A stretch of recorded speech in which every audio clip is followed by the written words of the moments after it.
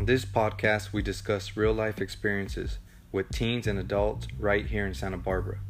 The knowledge we gain and share from these talks are an aim to help young men and women build a solid foundation of confidence.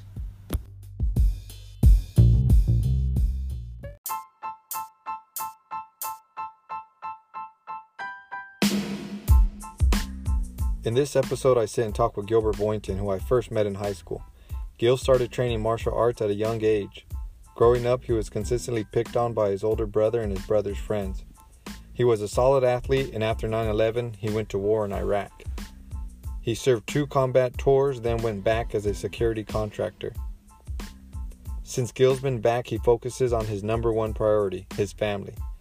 I hope you find as much value as I did from our conversation. Send me a message on Instagram highlighting your favorite takeaway. Thanks in advance. Now, to our conversation. The opinions that you have and the thirst for knowledge that you have, you said that's gone back as far as you can remember? No. Growing up, I always did enough to get, like I said, I never read a book in my life, but I would get A's on book reports because I'd read the back of it and just put the pieces together. Yeah. And I was doing good in English, but no, I wasn't a good. I had trouble in school, like probably learning disability back then. They didn't study for it in elementary, even. Yeah, I was. They wanted to hold me back in like 3rd grade because I couldn't retain like other kids, like the information was coming too much, too fast, and I just wouldn't retain it. So what elementary school did you go to? Franklin. And then put it this way, in high school, I knew I had to do all the homework, even like extra credit projects, because I knew I was going to fail the test. Like, I'd fail every single test. And you already knew that, so you were already compensating it in other areas? Yep. And what about your social life in elementary school, as far back as elementary? Because it's just like any other kid. When you don't want people to think you're stupid, or you know what I mean. Like you're gonna compensate by being the class clown, or you're gonna compensate by being. You're not gonna pick on me or make fun of me, so you turn into the aggressor. You know what I mean. Yeah. But I was mostly a class clown. Kick me out of class because I'm being disruptive or making jokes and humor and all that other stuff. But trying to be the cool kid. Because you try to be the cool kid when you're not the smart kid. Because you figure you're going to get attention one way or the other, and it's either for not being smart or it could be for being the funny. Well, you don't want to be laughed at. Yeah. So you want them to laugh with you, not at you. Yeah. No, it makes sense. Yeah. So it was tough because, like I said, the parent like learning disability, and I'm pretty sure I did because, like I said, every time I opened a book, I'd get tired, fall asleep, and it didn't matter. Like I'd be full of energy, blah, blah, blah. But once I started the first sentence, I'm like, oh. Just like driving. Yeah. I had the same thing. If I know it's long distance, I get in the car, I'm like, oh. Already nodding off. But, no, I had trouble retaining information. That's why when I went to the military, it was like, we had to do tests. Mm-hmm. And we had to, like, know everything verbatim. So we had to memorize everything word for word for our test. Yeah. So when everybody's asleep, I'm up just writing it over and over and over and over again. I had to write a sentence over and over until I could memorize it. So it's not like you were ever learning, you just did your best to memorize? Compensate. Like I said, I would just compensate for, I would say I was, I don't know, because like I said, I've been able to, I wasn't a good speller. I sucked at math. But I got a 3.0. I mean, I was a scholar athlete in my senior year. Mm-hmm. Because, like I said, when I would make sure that I did my homework. When I'd go to parties, come home, make sure I did my homework. Or do the extra project papers, go to summer school when I didn't have to. But I was already there for football. Because by the time my senior year, I only had 4 classes, and they're all electives. I was already graduated, had all my units. So you had a work ethic about you. You had a solid work ethic. Pretty much. But that was because I was playing football, too. And to be eligible. I mean, the only reason why I went to school was to play football. That was about it. But that's cool. You had that motivation one way or the other. Something was motivating you to go. I think I got that when I was young. Like, because at 6 years old, I wanted to do martial arts. I wanted to do karate at 6. And I was at my aunt's house and, watched Karate Kid. First movie, and then all of a sudden I'm stuck. I'm like, all right, now I'm ready. So she took me to a studio in Carp, and then the instructor, after the first lesson, he was like, he's too young, too immature. Bring him back in a couple of years. If he's still interested, then we'll see then. And I was like, I didn't understand it, because I was like, what do you mean? I want to kick and punch. I just want to train, yeah. But I was doing things that when he was trying to, you know what I mean? Yeah. I was like, no, I'm going to kick this bag. When everybody's doing that. Yeah, so when he's trying to put on a lesson. And I didn't comprehend that. But I was discouraged, disappointed, and I didn't understand it. And it was crazy because like a year later, 7, my older cousin, her boyfriend was in martial arts down in Santa Barbara, and she invited me. She's like, "You want to go to his school's doing a demonstration at the park?" I was like, "Yeah." Like I'm all about karate right now. So I go, and then that's when she introduces me to his instructor, and he was a bus driver and full time, like he worked for the city bus, and he didn't have a studio, so it was affordable. Like basically, It was like $40 a month, but I was learning. My first training sessions were in front of his house, on the driveway, but it was asphalt, like that loose asphalt. Yeah. It was just one-on-one training? Yeah. Well, it started off with just me in the beginning. Well, he had like 4 or 5 guys, but they would come and go here and there. But I was there every day. I mean, but the first couple of days, like I said, the asphalt, when you're pivoting on your foot, man, I was walking in the car with blisters, like, they were huge. It was crazy. And they had you barefoot on it? Yeah, pivoting, man. Yeah. He was like a big, intimidating, like black instructor. He was a black dude, and he had a commanding voice and all that. Well, every teacher I ever had, every instructor I ever had, they were always the mean ones, like the no nonsense. Maybe that's what helped, was the no nonsense teachers and instructors I always had. Never got a cool one, but and this martial art was karate? Tong Sudo, and so was that in Cart. I'll go back to that in a minute. Yeah. But at 7, I said, I already made up my mind. I was like, I'm gonna do it as long as it takes to get black belt. I mean, I want to reach black belt, so however long that takes. But that's what I did from 7 to junior high. But that was like every day, 7 days a week. I was going to tournaments.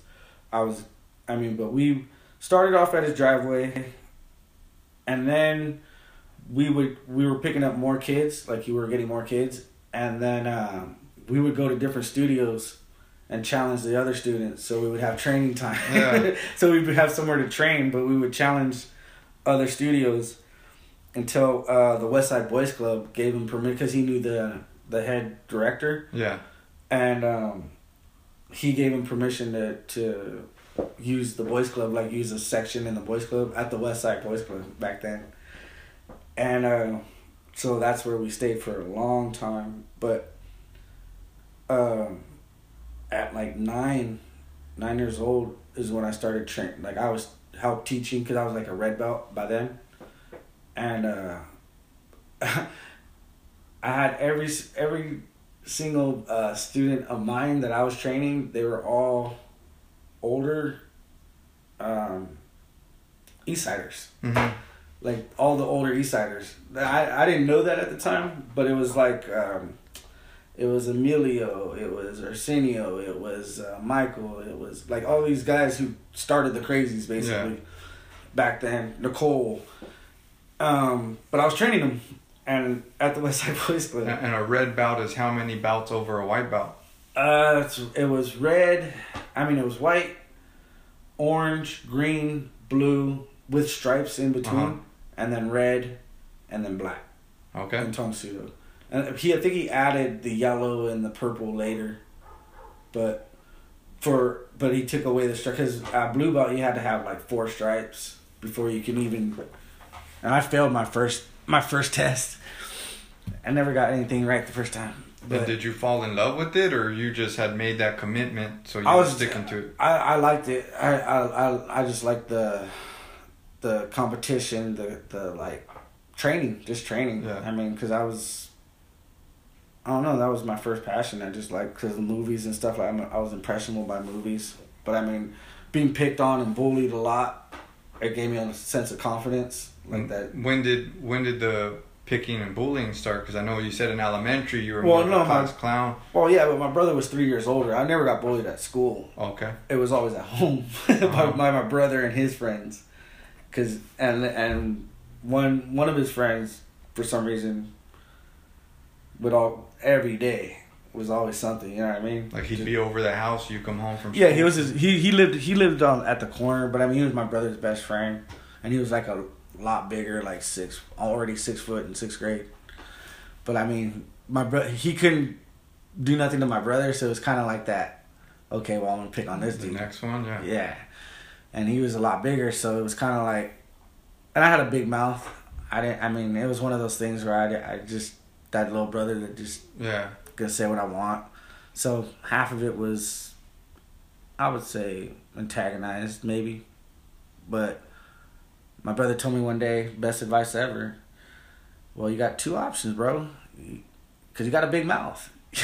You either learn to fight and back what you say up, or you just stop talking.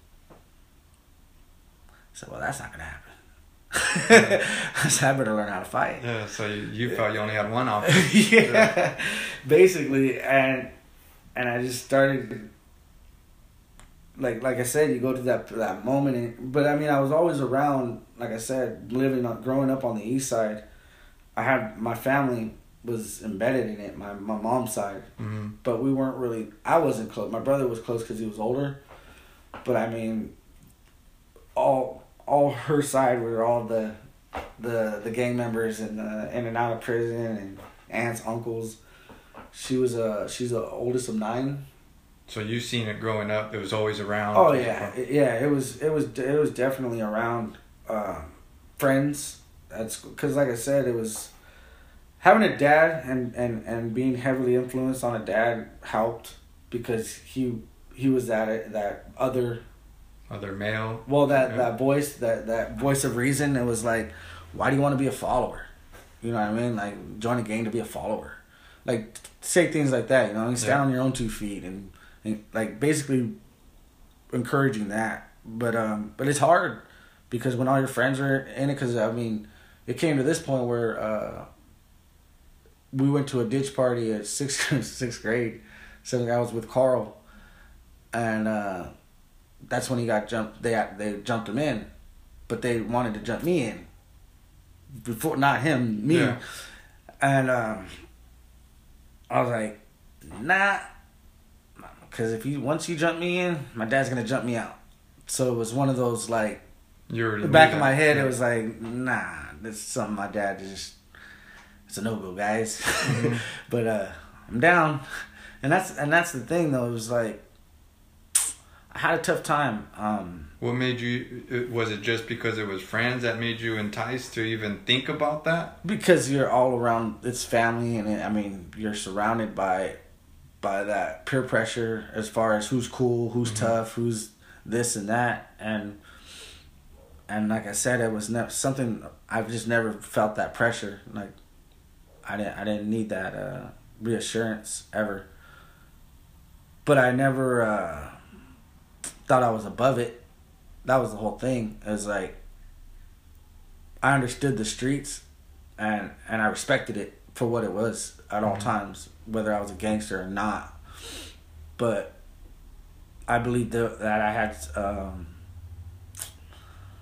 I don't know. It was just one of those things where it was just like I didn't need that reassurance as far as I was around it. I was around them. I respected certain ones I didn't, just like anybody else. But I didn't want to be bounded by, even with my own friends growing up, I was never going to be bounded buy something that I don't believe in.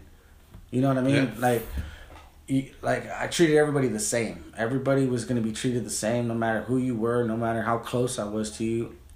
I never got that close to anybody really, because I didn't want to ever hesitate to stand on, like, to not react or stand on my own too. Like nobody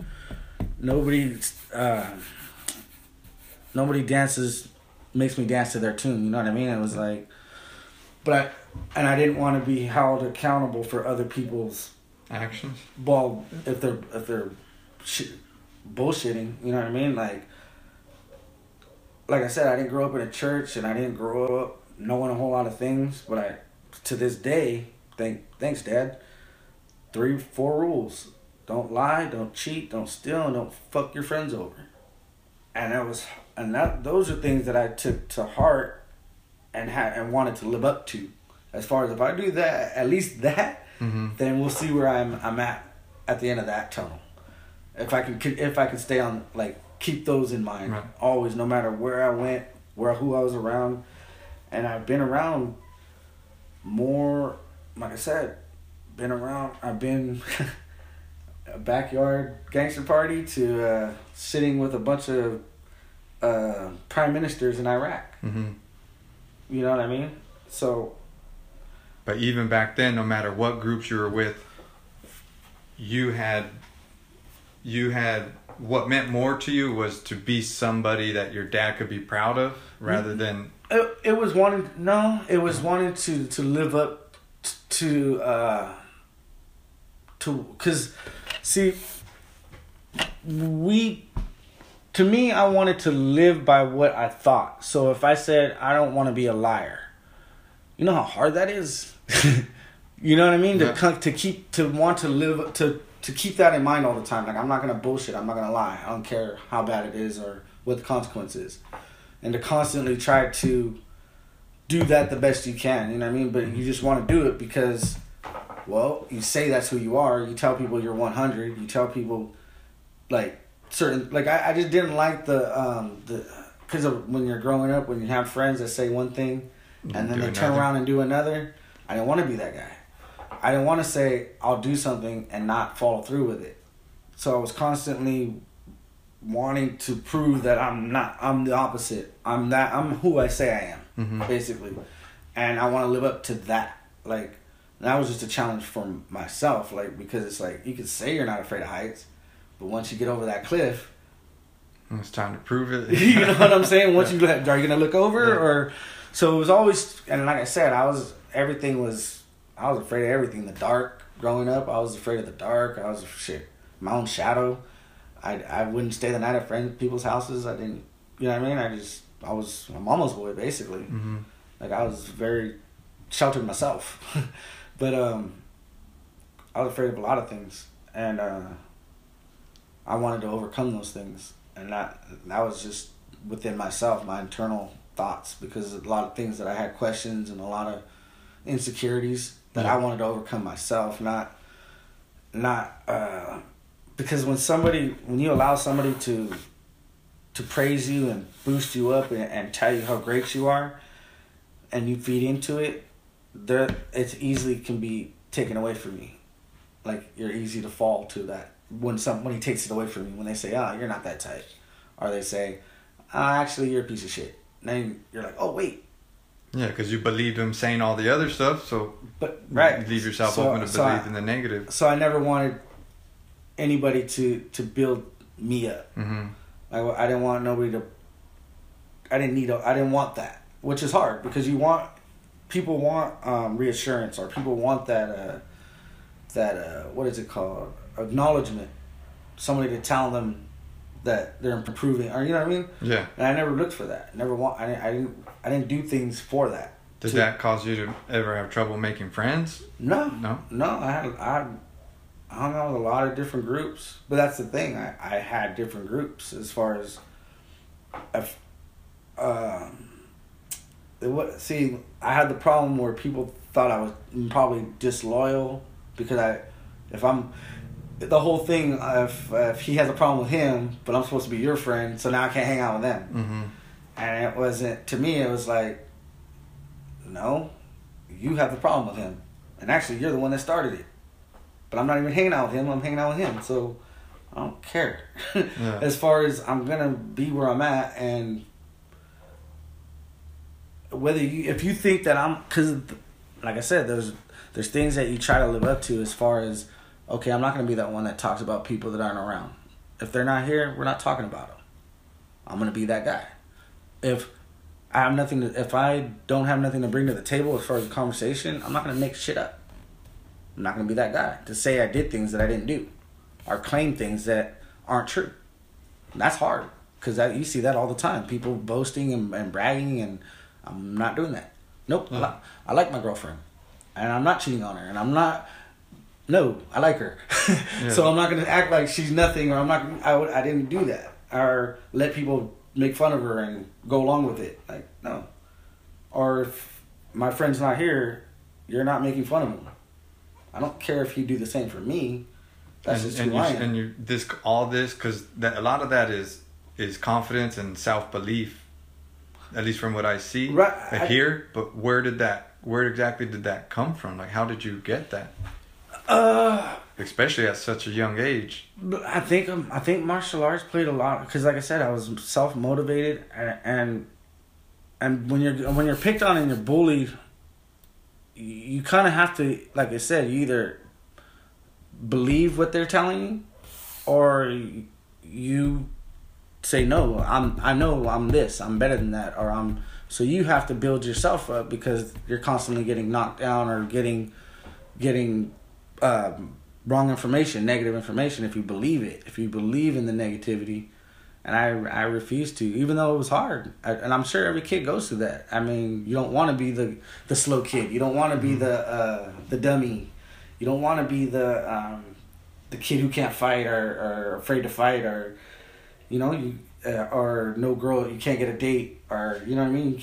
Yeah. No girl's gonna like you, and you have stupid clothes, and you say a lot of the bullying. Well, the bullying did happen from your brother and from his friends. Yeah. So how traumatic was that to know that your place that's supposed to be your safe zone home and your family is actually the one who's, causing this? I didn't understand it because at the same time it was like I went to every game. I went to when he played football. I was at every game. When he was practicing, I went to every practice. I got him into martial arts. I encouraged him to get into martial arts. He became a black belt. I never let anybody talk bad about him. I never talked bad about him, no matter how much I disliked him or if we were fighting or whatever. It was like I never brought that to anybody. Because it wasn't what he was. And I'm going to be who he says he is, but I'm going to be that guy. I'm not gonna be the one who says one thing and does another, or acts like I'm gonna do something and not do it. No, I'm gonna do it. Or if I say I have a problem with that person, I'm gonna go handle that. Mm-hmm. Because when we were younger, I was the the easily influenced because, like I said, he was 3 years older, so it was like, hey, you're faster, smaller, darker. They won't see you, so you go sneak and go get the beer, or you go get that for us. So I was feeling like, oh, I'm needed. Mm-hmm. I'm part of the mission. And once you realize, wait a minute, I'm the only one going on these missions. Every time. Yeah. I'm like, you don't go on any of these missions. No. Like, no, I'm tight. You're not tight. Like, why don't you go do it? Because, you know what I mean? It's like one of those things where it's like, no, I'm not afraid to go do that shit. I do it all the time. But you're thinking, but once you realize you're not doing none of it, but you're acting like you have some type of authority. I have to listen to you all the time, and I'd be defiant like that. And I think the biggest problem was that I wouldn't let him be dishonest, I guess. Because if he's full of shit and he's making shit up, I would always call him out on it. I'm sure he didn't like that. And did you know well, I wouldn't say did you know, but did you think it was common that brothers would treat their younger brothers like that? Like that's just the way I think when you at the time, you don't realize you think that's just the way it is. You know what I mean? Like, because at one point when I became, like, when I detached myself from him and I wasn't afraid of him, I didn't need him, and I basically, I gained his respect in that sense, as far as, I'm not afraid, and it's going to be a fight, not just you beating me up anymore. Mm-hmm. So in that sense, I was able to just be myself, like, as far as you're not, like, I got to a point where it was like, I'm doing my own thing, I'm not worried about it, I'm not worried about you. You know what I mean? Like, and when we say, like, picking and bullying, are we talking like beating a punch to the shoulder, no, a Charlie horse? No, I was crying every day. I was getting beat up by his friend, by his best friend, but he would beat me up every day. Every day was a beat up, like, just like a full on, like, getting pummeled, and there was only like. And it was every day. And if it wasn't him, then it was my brother. One or the other. But that's why I'm not filtered now. Like, I've never been filtered, because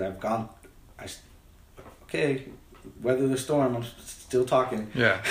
You've seen what can come from opening your mouth, and you ain't afraid of it. Yeah, because you were going to get it anyway. So you're like, well, I'm going to say I'm going to speak my piece, because you're going to do it anyways. Mm-hmm. That's how I felt. And we were talking earlier, you had said it even got to the point where you had your collarbone broken. Yeah, that was like playing football with him and his other 6-foot friend. I don't know if you know Vince Hernandez. I don't. But he was a big old lineman for the Dons.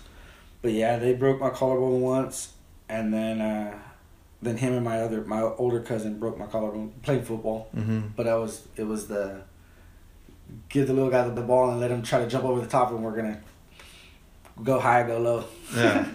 But I mean, pretty much setting you up. But I think it was just one of those things where, I mean, it was a different era, and I don't blame him for not knowing, because at the same time, I can look back and say there wasn't one time that he ever left me.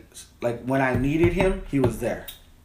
So I had to that's why when I go back and reflect, it was like, when I needed him, he was there. Mm-hmm. He never left me unstuck, and regardless of just the things that he's had to go through, because everybody has their own perception of what they go through in life, and I had to understand that, and whether he gets it or not, I'm reminding him and I'm helping him see that, because he has kids.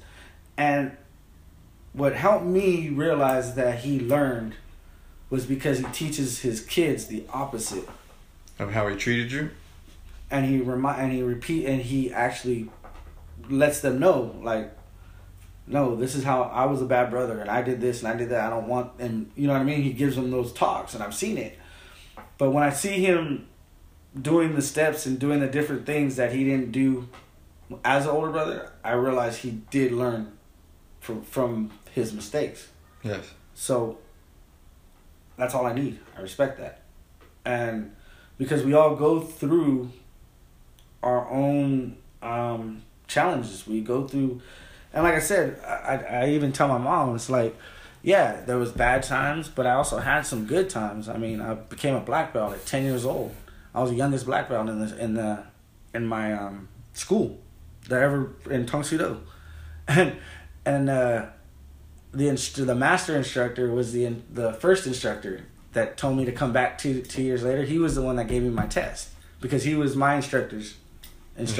Yeah. Yeah. He was his master. Yeah. So when I went up there to hand him the paper, and because they were gonna grade and stuff like that, he's like, "You look familiar." Yeah, try to sign up with you like a couple years ago, but no, not me.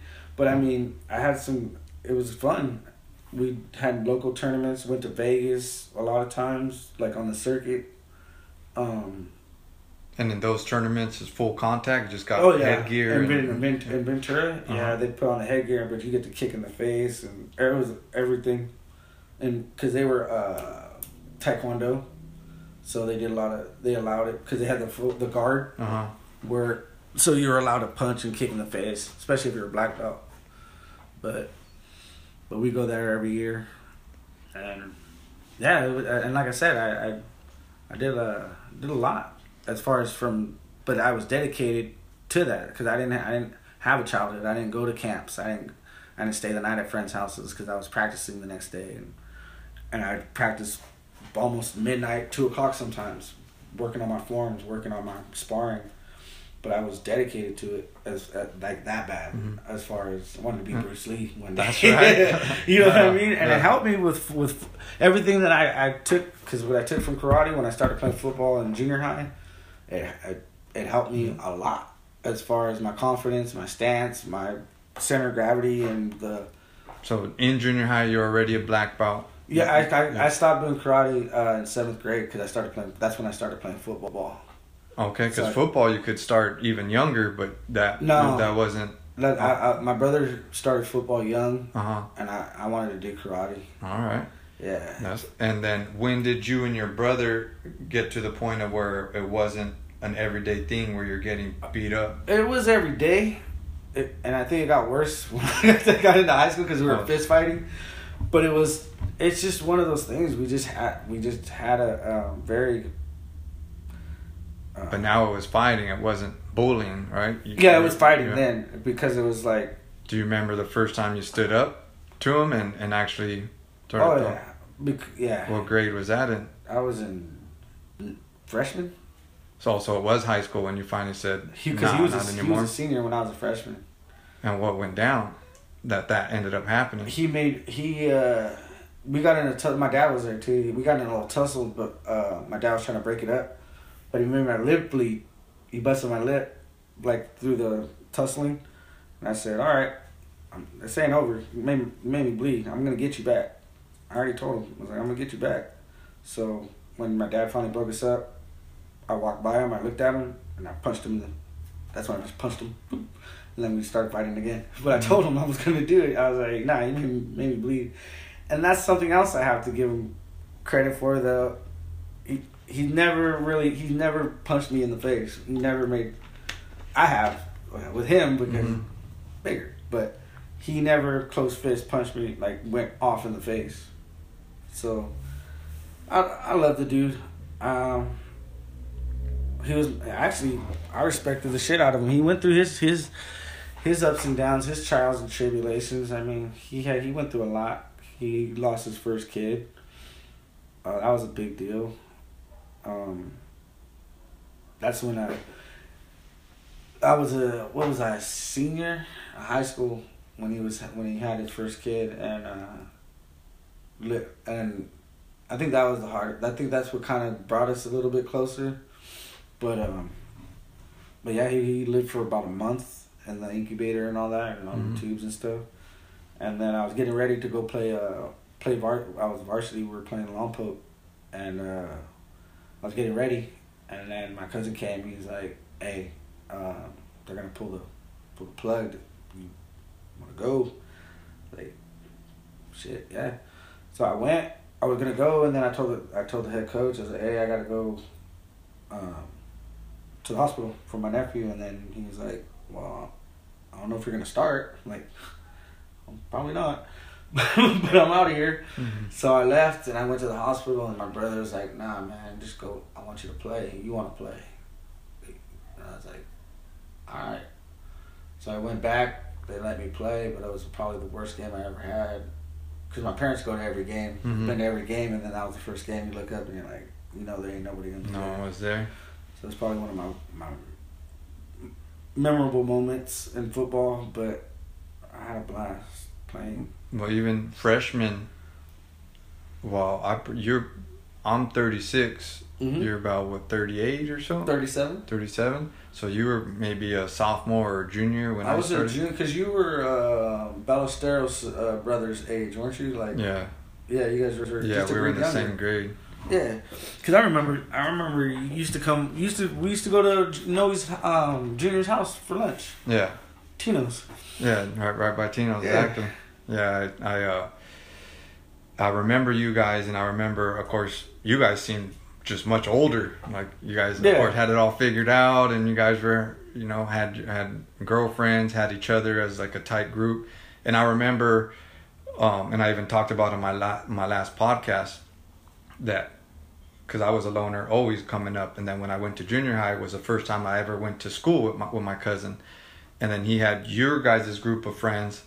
And I remember being more than welcomed into the group. Yeah. Just like you were saying earlier, I was very quiet. Yeah. I always try to get you to talk or say 2 words, and like, damn, man, you're always just sitting there quiet. you just. And I remember just kind of slowly just saying, I never felt like it was my group, my friends, you know. Right. I always appreciated you guys opening the door to me. Right. But I ended up slowly just kind of drifting away and kind of keep on searching. Yeah. And but I do remember you guys always kind of just being solid at football and like being a solid group. Right. And it was probably I got expelled early in my sophomore year, and I ended up getting jumped into the crazies and started kicking it then.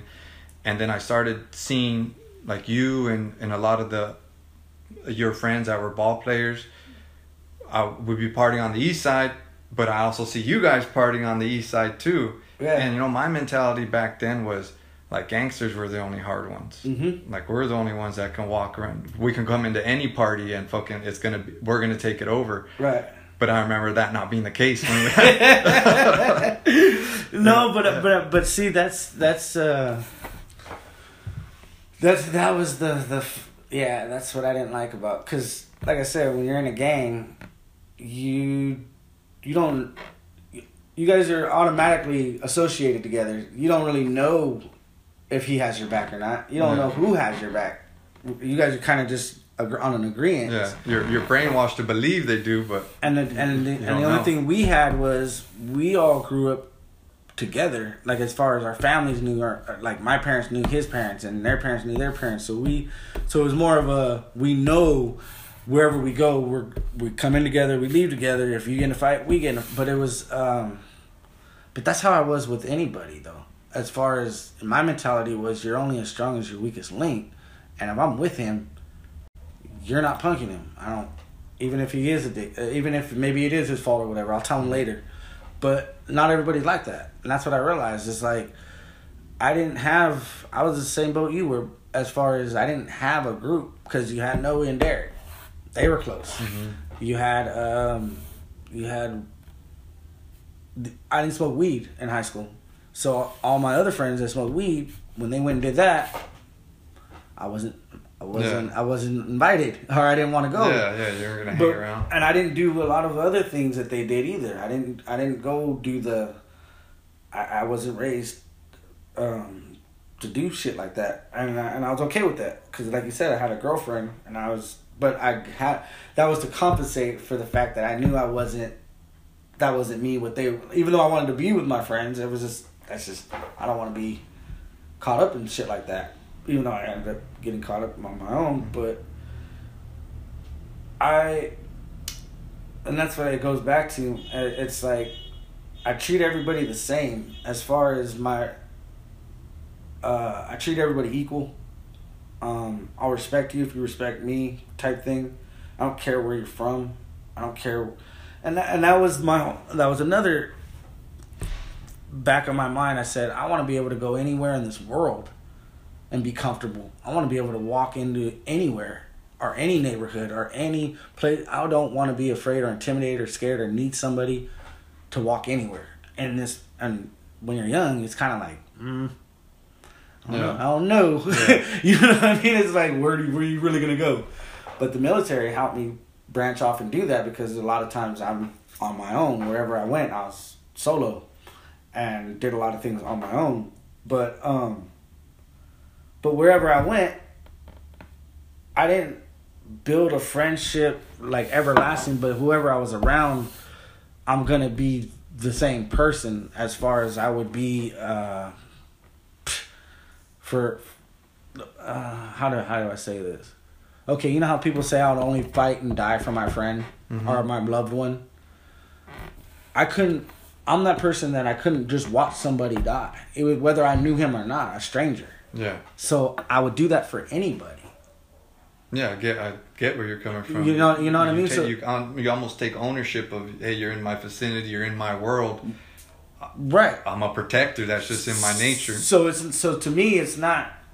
It's because it's you, or it's because it's you. It's because that's just who I am, and And it was something like, and that's what I said. I would do it for a stranger. So yeah, that's just who I am.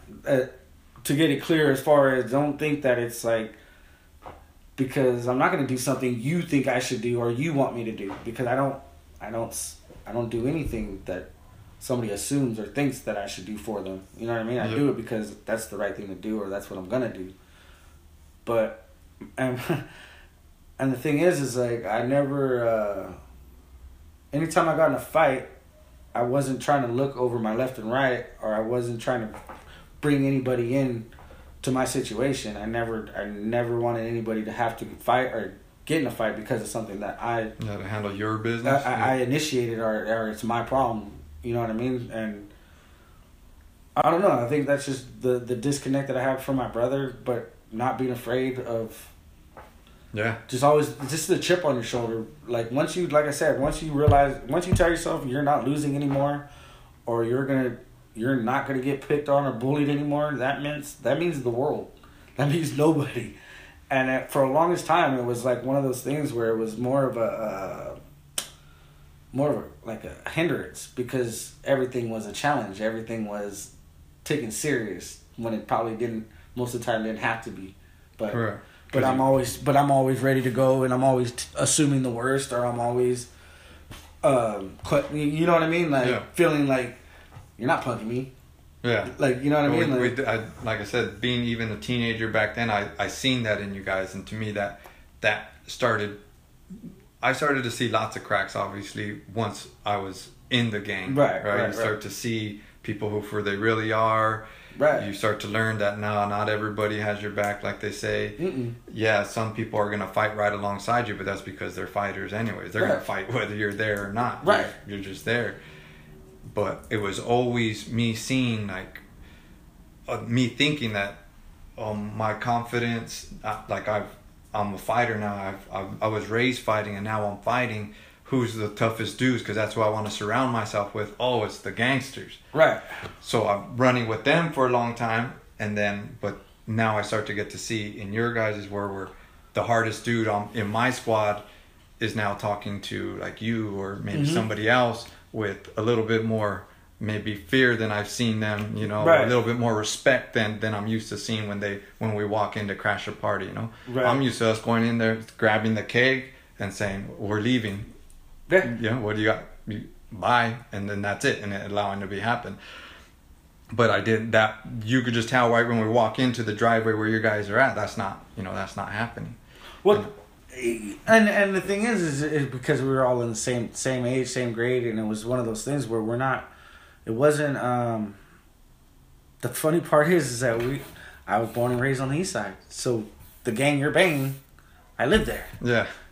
You're at my house partying. You know what I mean? Like it's just one of those things where it was like, most of you guys live on the west side. Yeah, I lived on the main side. You guys live. I live here, and I've lived here my whole life. So it was one of those things where I was like, when I go to jail, I tell them I'm from the east side, whether I'm affiliated or not. But it's just that's where I'm raised. That's where you're born and raised. And I never. That's why I guess I never really felt like I needed to rep it like that. As far as if I'm with my friends that happen to be East Siders, obviously I'm not going to watch them get beat up or they're going to get in a fight and I'm not. And like you said, when you have that type of mentality, it doesn't matter where you're at or who you're with. But the real friends aren't the ones that are ready to get you in trouble or the ones that are ready to help you get in trouble. Mm-hmm. I always said the friends were the ones that would stop by on a Tuesday just to say what's up and leave. Not hang out and see what you're doing all day and next week, but just come on a Tuesday or hit you up and say on a Wednesday and say, what are you doing? Blah, blah, blah. Just see how you're doing. To me, those, and like I said, my dad had a lot of life lessons, usually when he was faded because he drank a lot when I was younger. But he said, if you can count your friends with more than on one hand, you got too many friends. And he was right, because I'm 37, and all the people that I've ever met in my life, I probably can count 3, legit 3, and those are hard because you're talking about people that never fucked you over, or people that actually dogged you out, or you know what I mean, like prove that they weren't that. Yeah, they're good friends, but but they still, I don't know.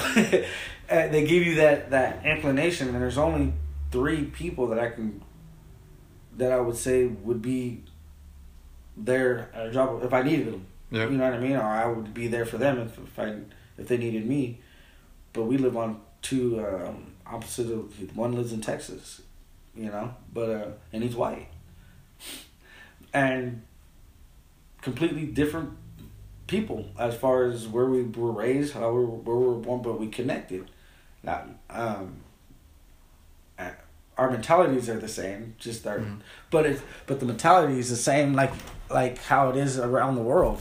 What I learned about around the world, and I've been in a lot of places, is that the respect and the consideration and the common courtesy and the decency that you would assume you deserve, that's what everybody else assumes too. As long as you treat me with respect, but a lot of other countries, they're less. They actually mean what they say, or they want you to hold. They hold you accountable for what. Like they're more serious on that. As far as they don't play a lot of games. Like they're more on the what do you call it? The honest. Yeah. Like or some countries will cut your hands off for stealing. That's what I mean. They have the honor codes to where you don't bullshit. Like they actually live up to the things that I was talking about. Yeah. Where we grew up very wish-washy in Santa Barbara. I mean, a lot of. Well, you growing up on the east side, I mean, how many kids did you see maybe weren't as tough that they put on, but when they were they tried to be, you know, gangsters and tried to put on a persona, but you, like you said, you were born and raised there. So you knew who was born and raised there, but you also could see new people coming that, like, wait, what's this kid about? Well, no, I never underestimated anybody in my life. Like because I've come from being underestimated and being the little one that had to prove himself and stuff like that. So never underestimated, not even a girl. You know what I mean? Like anybody is capable of getting that lucky day. And like I said, I don't have to respect you personally per se. Not, I'm just saying for example. But the streets, you always got to be mindful of the streets. It don't matter who you are, how tough you are, no matter how invincible you think you are. Those streets are unforgiving, and it can take you any given day, night, and time. That's what I pay, like I'm conscious of. And even now, you know what I mean? Even at this age, I mean, I was walking home, like it wasn't too long ago. First time ever walking home, and I got close to my hedge, and 4 kids jumped out of the car to hit me up in front of my house. And how many times I've walked home drunk by myself on the east side, walked up and down everywhere, never been hit up like that. And just recently got 4 kids come jumped out of the car, and it was first time for everything. Yeah, how'd that situation go down? I just walked by them, but one of them asked me, "Do you bang?" And I just looked at him. Like, nah, man. Like, wait a minute. Aren't you supposed to tell me where you're from? But, I mean, it just looked... And the thing is, though, I'm more conscientious of that, because it's like, no, it's not for play, and it's not for I'm going to let you just... No, somebody's going to die. Yeah. And I don't... And to have that understanding, that's why I stay away from situations or conflicts or don't even go out anymore. You know what I mean? Because it's like it's not a play no more. It's life or death, and I take my life very serious. I mean, I'm not afraid of dying, but I'm not going to make it easy for anybody. Yeah, you're not going to set it up. You know what I mean? I'm not going to do something stupid, or I never did. And that's the thing. Not being afraid of anything. Like, even being in Iraq, it was like, okay, I'm not afraid of dying, but I'm not going to stand outside with my helmet off and no vest and say, come get me, and act like I'm some invincible. No, I'm not going to make it easy. And that's the whole thing, is just being more... like I went from being the aggressor, like where I felt like I had to be the, like I said, the chip on the shoulder, to where I realized that, go back to martial arts training, it's like, no, you don't have to fight everybody, and you don't have to prove you're right all the, because I mean, it was never, I didn't know how to use my words, and I didn't know how to back then, so it was, we're arguing, and we're just gonna fight, because that's where it's gonna lead up to anyway. So I just cut to the chase and just, let's fight. I feel you on that. But I mean, it was because I was ignorant and I couldn't use my words. Mm-hmm. I'd get frustrated. I didn't know what else. Okay, nope, we're not talking, because you're probably gonna get me and make everybody laugh. Not gonna happen. Yeah.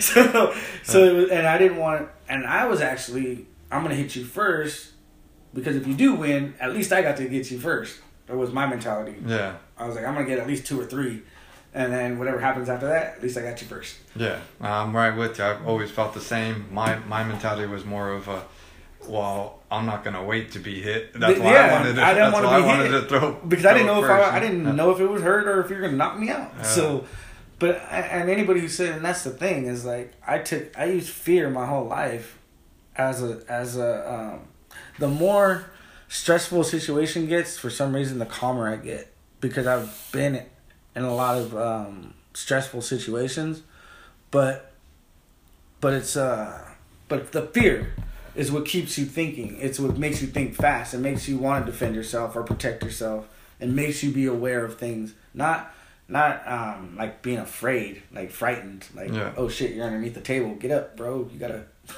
but the fear of the where you're still, it makes you alert. Basically, you need to have that fear, and a lot of people say they don't. I think they're lying. But every firefight I've gotten into, that little bit of fear is what made me a little more sharper. Think, plan, strategic, outs, ins. But I mean, fighting, same thing. My leg starts twitching, but I'm like, I'm aware, but I know something's gonna happen. I need to do it. Yeah. But it's that and that's what people don't have anymore. Unfortunately, is they don't. Kids aren't afraid of dying. People, they're not afraid of anything. But that's because they don't think anything's gonna happen. That's the That's the part dumbing down, but that's the part of being disillusioned through the media, watching it all. Once you see it project on TV and movies and stuff, you think it already happened, so you don't react when it actually is gonna happen, or you're not thinking it's ever gonna happen. But when it does, you think you saw it already. Well, a lot of teenagers have that in them. Yeah, they don't react to crisis. I mean, well, just thinking like they're invincible and nothing can get them. Well, it's not that. It's just because they've been desensitized. When you grew up watching violence all day, or you're playing video games where you're shooting people all day, yeah, get them, blah blah blah, violence. You think you're immune to it. You're desensitized. Like, just like cops and soldiers get when they've been through it so much, you don't react to it as much as like somebody who's never seen it before. You're not as shocked, but that's because you're constantly, when you're raised to playing video games and everything's violence. So when shit actually does happen, people are like, "Is that real?" You know what I mean? They don't know, they can't, and that's the sad part. Because there was an incident in Texas when this dude was in broad daylight stabbing people, and they interviewed this chick, and she's like, at first I was just like, is that real? That can't be real. That's not real. But you're standing there as this dude is walking by stabbing people. That's the mentality. Like, that's where their mindset's at these days. And a lot of kids are dying. They're killing each other. They're doing stupider, dumber things. I mean, it's dangerous for them. But not to mention suicide as well. Suicide rate is, but I mean, that's because they don't believe they have a purpose, and they don't see any good out of this world that they've been shown. Yeah. And it's not true. But that's the sad part, is a lot of people, even soldiers. I mean, there's 22 veterans committing suicide a day for the last 10 years or something like that. It's been 22 a day. But I understand why, because probably the medication. They take they peel them up. I mean, that's what they want you is either comatose, because once you have a medical condition, you're not credible. You know what I'm saying? Yep. You don't get to speak for yourself. You don't get to basically anything you say is not credible because you have a condition. You know, medical. That's why they've been trying to get kids to have ADD. Because once you're on ADD and then we put you on that meds, now you have a medical condition your whole life. And they've been doing that younger and younger. It's like, no, your kid's a boy. And your kid has a bunch of testosterone, doesn't know what to do with it. So he's going to climb a tree. He's going to run around until he gets dizzy. No, he can't sit still for 8 hours. Who can? But but nobody thinks about that. It's like, he's a boy with a full of testosterone and don't know what to do with it. And you want him to sit still with his legs crossed and raise his hand for 8 hours, 6 hours at a time. Nah. But because he can't, now he's just too hyper and he needs to be medicate the kid. Yeah. He needs to. It's a condition. It's ADD. Oh. No, the kid don't have ADD. He just has energy. They're taking away the creativity of the kid, because every kid has they have creativity. At a certain age they create in their mind. They can create different things, and they like creating their own stuff. Like, your imagination is bigger, is wider. When you're a kid, you can play with 2 sticks and act like you're freaking Rambo 100. No. You know what I mean? Like, that's how creative kids are. But they're taking it away, because by the time the kid's in 6th grade, they're quiet, they're mute, they're detached from the family, and they don't say nothing, and you can't get a conversation out of them because their creativity has been taken away. And that's what they're doing to the kids today. They're not creative. You have to let kids be. That's how you invent stuff. That's how kids go off and invent things and flourish and find their own path, because they're being creative.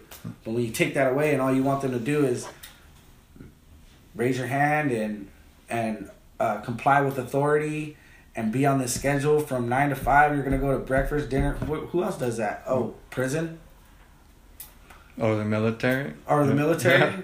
So. But that's what you're being conditioned. That's what I say. When you're conditioned in school, you're taught to obey, to comply, to do as you're told, and you're on a schedule, a work schedule. At what age did you even start considering? Like, now we're talking about this. What age did you consider military? Was it? I always had it was something, because we grew up on watching. I think the movies we watch influence us in a way, depending on what you watch. Like, I was very influenced by music too. Mm-hmm. I think that's where most of my intellect came from, because I would listen to a wide variety of music. I didn't just sit on rap. I was more R&B, soul, old school, reggae. I listened to it all. Heavy metal. It just depended on my mood. But as far as movies, I like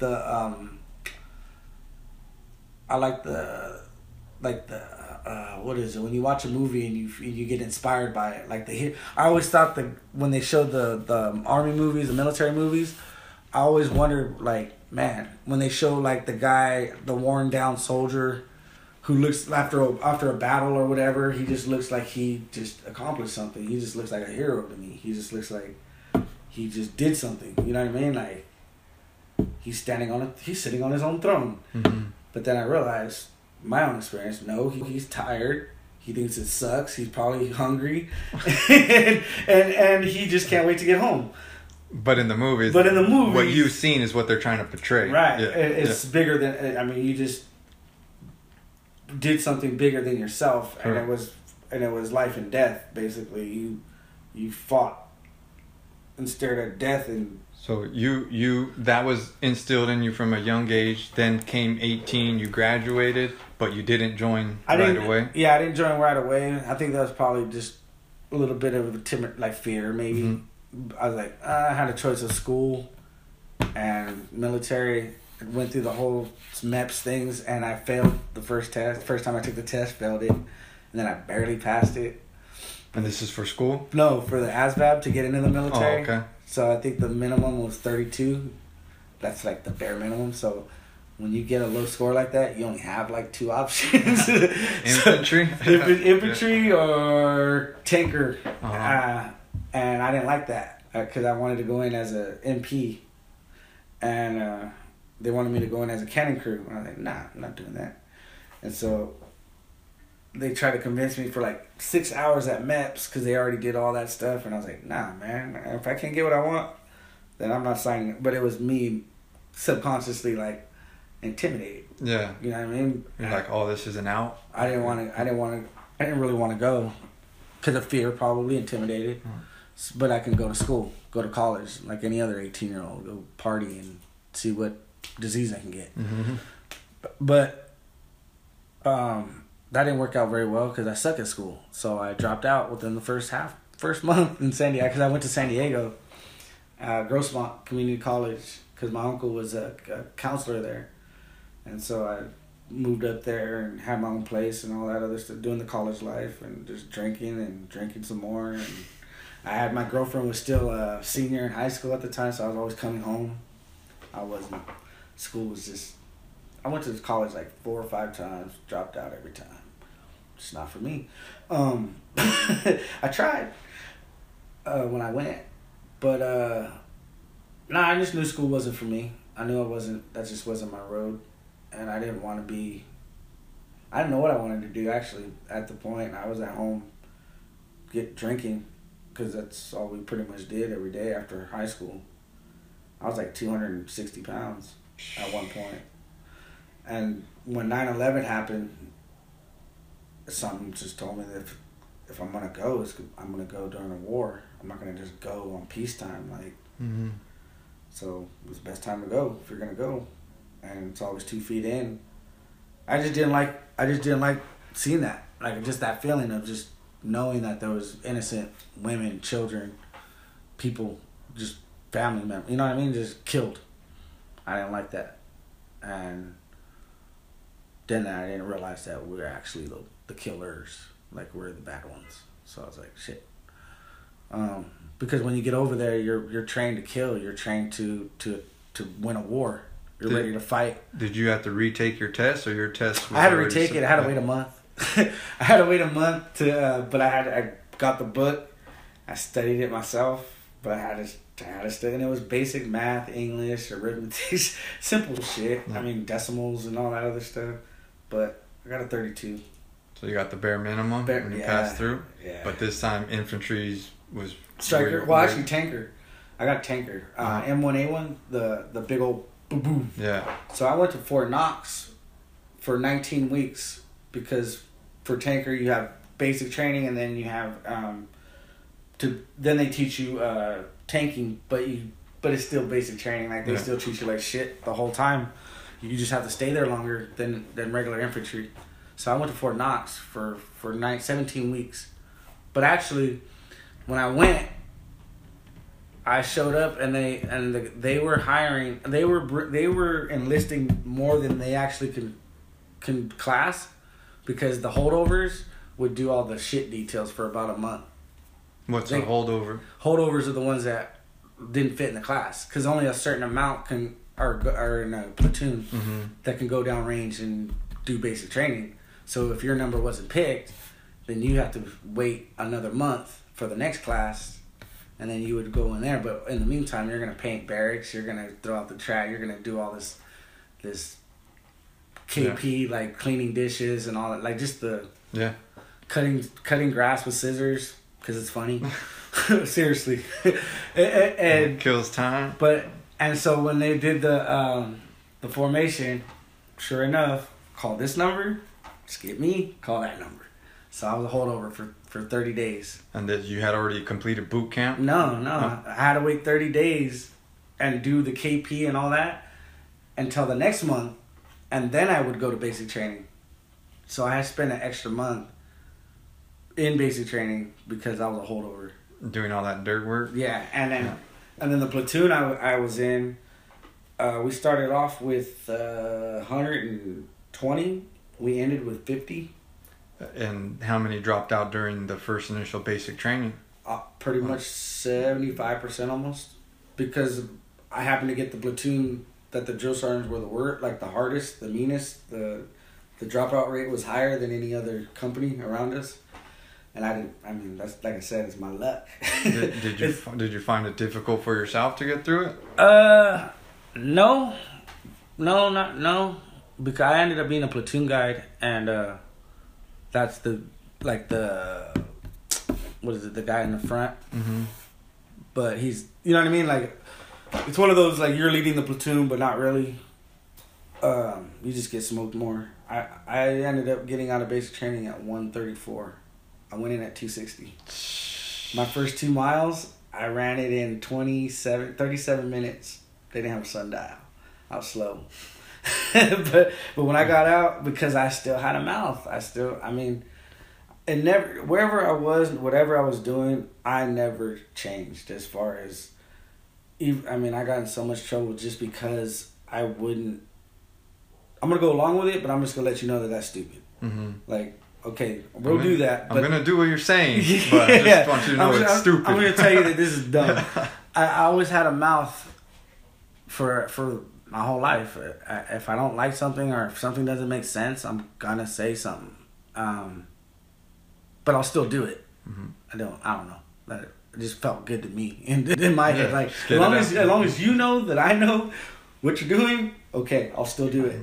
It was kind of like when in high school, it was like, you know how your friends try to gas it up, like, hey, nothing's gonna happen. We're just gonna go over here. We're gonna do this, and they try to like how it's gonna work out just perfect. Like, I didn't like that. Like, I already know what's gonna happen, so don't feed me all that. Just, try to we know what's gonna happen. Yeah. You know what I mean? Just, I'm ready. Let's go. But that's how I don't like the guessing. I don't like the assuming. I never liked bullshitting. Like I said, I wasn't, what's it called? My mind didn't go out that far. Like, I didn't like that. Making shit up, just trying to, and now it was hard because I didn't have a whole lot of words because my education was limited, mm-hmm. And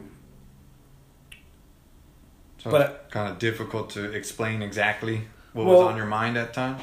Yeah, or how you felt. Yeah, especially in the military, because I took everything like how I took on at home. Everything was, I got in 4 fights in the first month I was there. First night I was there, I got in a fight with my platoon sergeant. Not my platoon sergeant, but my squad leader. First night, because it was the Raiders Super Bowl when the Raiders were playing Tampa Bay in Super Bowl. Uh-huh. So I missed all that. Now I'm watching the Super Bowl in my sergeant's room, but he wanted to change the channel every time a play was happening, so he was doing it on purpose. But I'm still, what are you doing? Not distinguishing the whole, like, hey, it's your sergeant. The like, ranks. Yeah. And I had trouble with that in the beginning of when I was first there. I almost got kicked out within the first month because I just thought you're supposed to fight.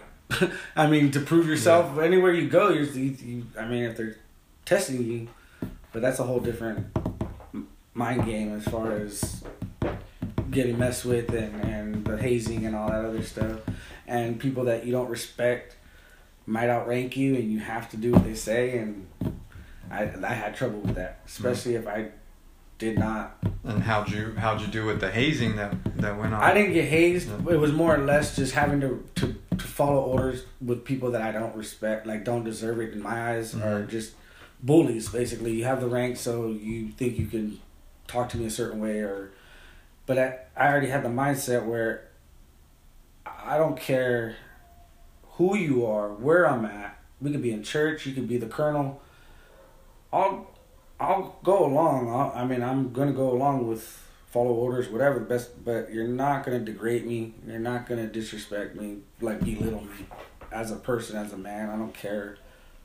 And I made that certain things. I just convinced myself and made it mindset like I'm not gonna do this. You know what I mean? Like no matter, like I've already a long time ago when I was younger, just no matter what, this is what I'm standing by, or this is what I won't do, or you know what I mean? Like put lines in the sand for myself and try to live up to that. And so you're going through all this, and you're getting through it. You're probably in the best shape of your life. Yeah, because in basic training, like I said, I had a big mouth, and so I was getting smoked more than everybody. I believe a man gets broken 3 times in his lifetime, like where he goes through a transition phase where he thinks he knows everything and he has everything figured out, and then all of a sudden something happens and it all shut, and then you're broken down, and you got to and every time you build yourself up, you get wiser and better, I think. And it happens 3 times. It should happen. But at that point, I was I felt like I can do this. You know what I mean? Like I have everything figured out. I'm confident. All this stuff in my head as far as who I thought I was already, like coming from like everything I've accomplished, everything I've done, like I've just the whole confidence thing. But I made fun of I was making fun of another soldier. I was just clowning around because that's what I've been a class clown my whole life. But it was short, and I was singing the "We Welcome You, Munchkin Land," and one of the drill sergeants happened to be shorter than him, and he was like 4'5", but he was like Army of the Year.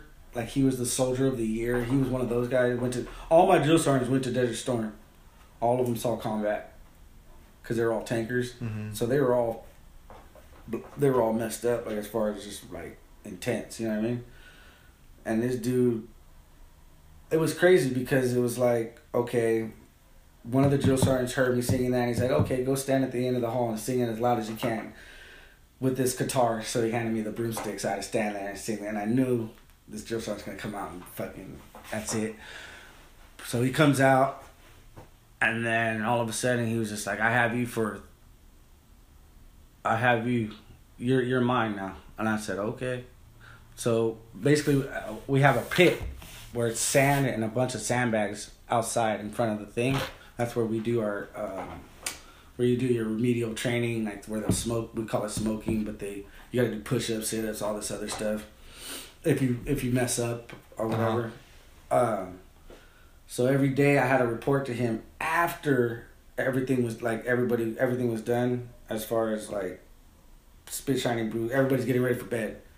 But I had to go see him every day. And this was the short drill sergeant. Yeah. And I had to bring a 5-gallon canteen, 5-gallon jug of water with me, and I had to be standing at attention, our parade rest, until he got there. And it was just me. Every day, he had me. Like, as far as, it was like, all right, flutter kicks. So I'm doing flutter kicks. Now push-ups. Fill the hole. So I'm grabbing a sandbag. Now, you left the hole. Fill the hole. So I'm just doing all this. Roll left, roll right. Drink your water. So you're trying to jug water. Out of the 5-gallon bucket? Out of the 5-gallon jug. No, it was one of those, like, those fuel cans of water. So I'm standing there trying to drink, but you're all beat. So it's getting all over you. So now you're going to roll in the sand. I mean, just smoke the shit out. But I figured in my head, if I just prove that, like, show him heart, like I'm not gonna quit, or I'll just give it all I got, maybe, you know what I mean? Like, he'll see my dedication. Nah, his whole intent was to break me, and it got to the point where it was like a week, and in my head I was like, this dude's gonna break me, like, cause breaking is like you pushed your mind and your body as far as where else is it gonna go, you know what I mean? I got nothing left. And it was a Friday, and it took my drill sergeant, one day to come down, and he was like, he might be a pretty good soldier. Like trying to, like, hey, you got him for a week now. You know what I mean? He's still doing it. No, I was done, man. I was broken. When he said, you got 5 seconds to get across the street, I had to crawl, because my body was like beat, and it broke me, because And like I said, it made me stronger now that I look back on it, but at the same time, to feel that broken spirit, like to just feel like this dude had the best of you and there's nothing you could do about it. And no matter what, you were going to quit. Like he was going to push you to that's what I mean by the push you to the max. And it was hard, but that's how I learned in life. Nothing came easy. I never got anything. Nothing ever came natural. I never had a natural speed, a natural talent. I wasn't the biggest, the strongest. I didn't have the height to do anything that I wanted, like karate, football. I was always I had to work for it, and I was the same with military. I had to work for it. Nothing. I didn't memorize shit. I wasn't a good drill. Like I didn't. What is it? I didn't like the whole fake garrison where you have to try to impress and try to like. I just didn't care to do that. Like the whole parade ground type of. You have people that, like I said, it's like it's just another pyramid organization where you have people that are wanting to impress. Mm-hmm. So basically, they're gonna do. You have kids that are in there trying to kiss. But to get rank, or you have fast trackers who just want to make rank, so they're going to do everything they can to get promoted. Well, they got to step on people to get promoted. Mm-hmm. You got to shit on people to make you see yourself look good, and to make everybody else not as good. So you have a lot of that. And then when it's like nothing but men, testosterone, alpha male. So everybody that's just a cesspool. You know what I mean? And it was like. And some people deserved it, some people didn't. What is it? I didn't need all that. Like I didn't go in the military looking for approval or to get that a boy or like I just never did, and I didn't care to get ranked. You know what I mean? I wanted to just do my job, and like I denied. They wanted to promote me for like a year, but I kept denying it because I knew I couldn't memorize all that shit. Like to sit at the board and like I got my status. I mean, I'm where I'm at. I'm comfortable, more pay, but I didn't need to be a sergeant to be respected as a sergeant. You know what I mean? Yeah. Like I didn't need to be the football captain to be respected as the football player. I didn't need to be the Karate Kid to earn people's respect for what I did. You know what I mean? And I got more out of satisfaction out of helping others and teaching others what I knew than I did myself. And I get more gratification, I always did, teaching somebody something that they didn't think they can do.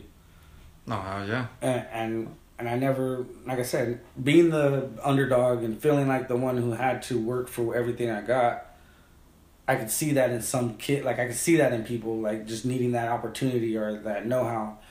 And I hated being around people that you can tell are jerks. That's why you don't want to ask them for help, because they just come off that way. They know more than you.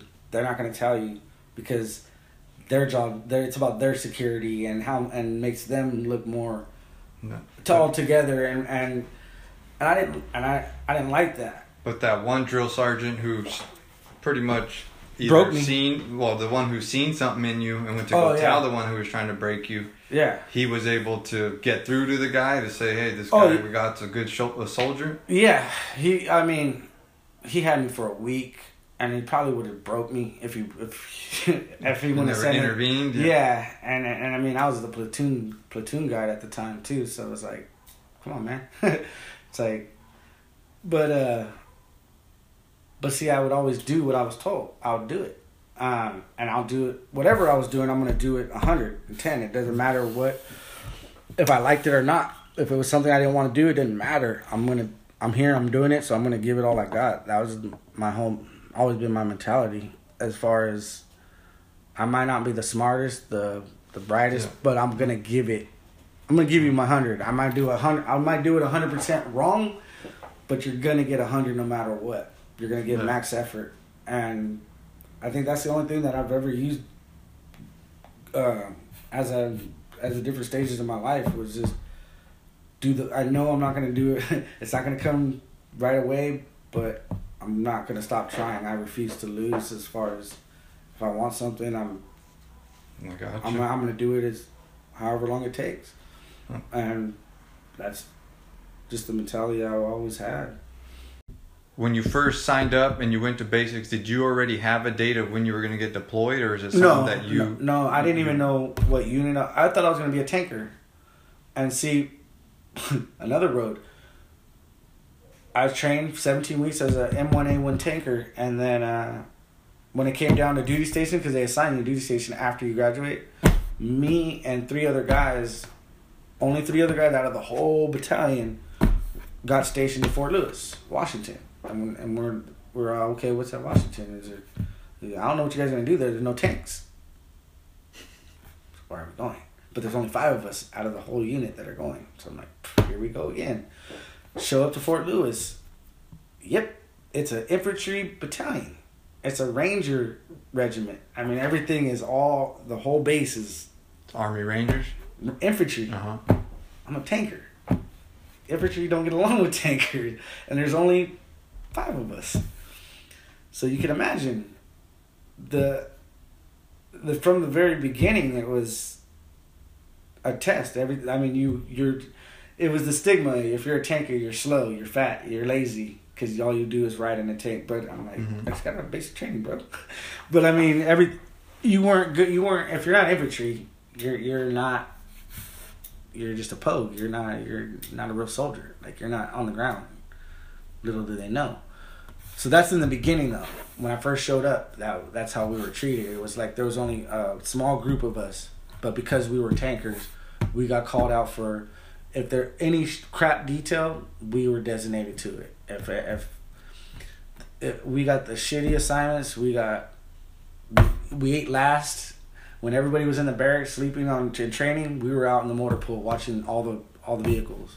So because you got to think about it, the first sergeant is a ranger infantry first sergeant. So he looks at us as just these attachments that don't even have tanks. So what do we do with them? Mm-hmm. They're going to be on ammo detail. They're going to be on KP. They're going to be on the shittiest details because that's what I needs them for. So that's where we were.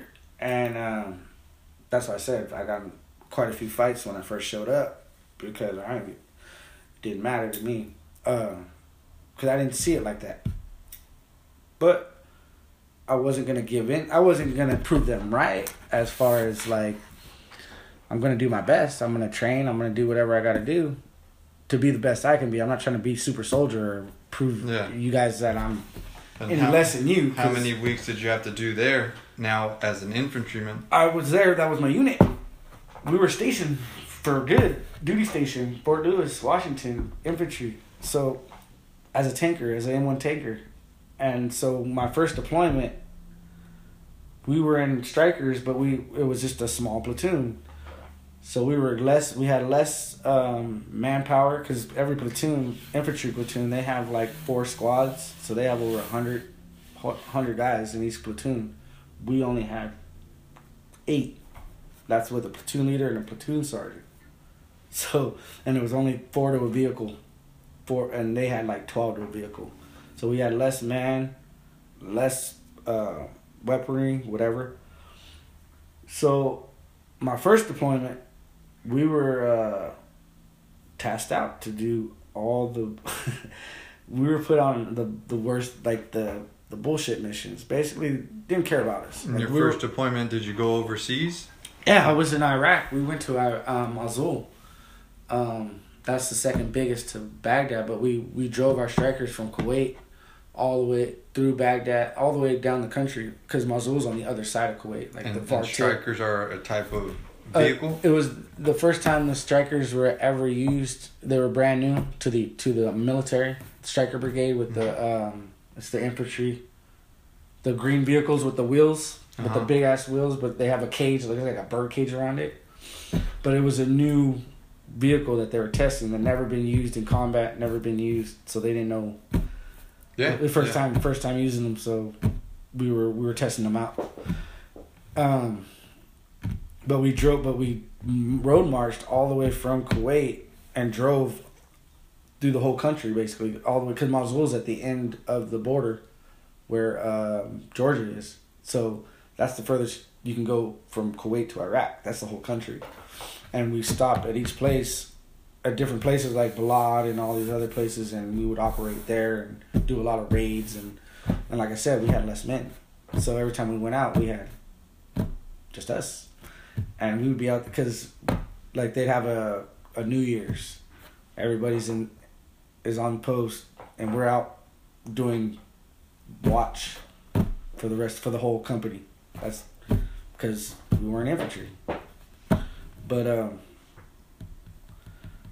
so the first platoon first tour was just proving grounds, because all I did was work out every day, train every day, and I was like, all right, well, my buddy Tex, that's the guy I was talking about.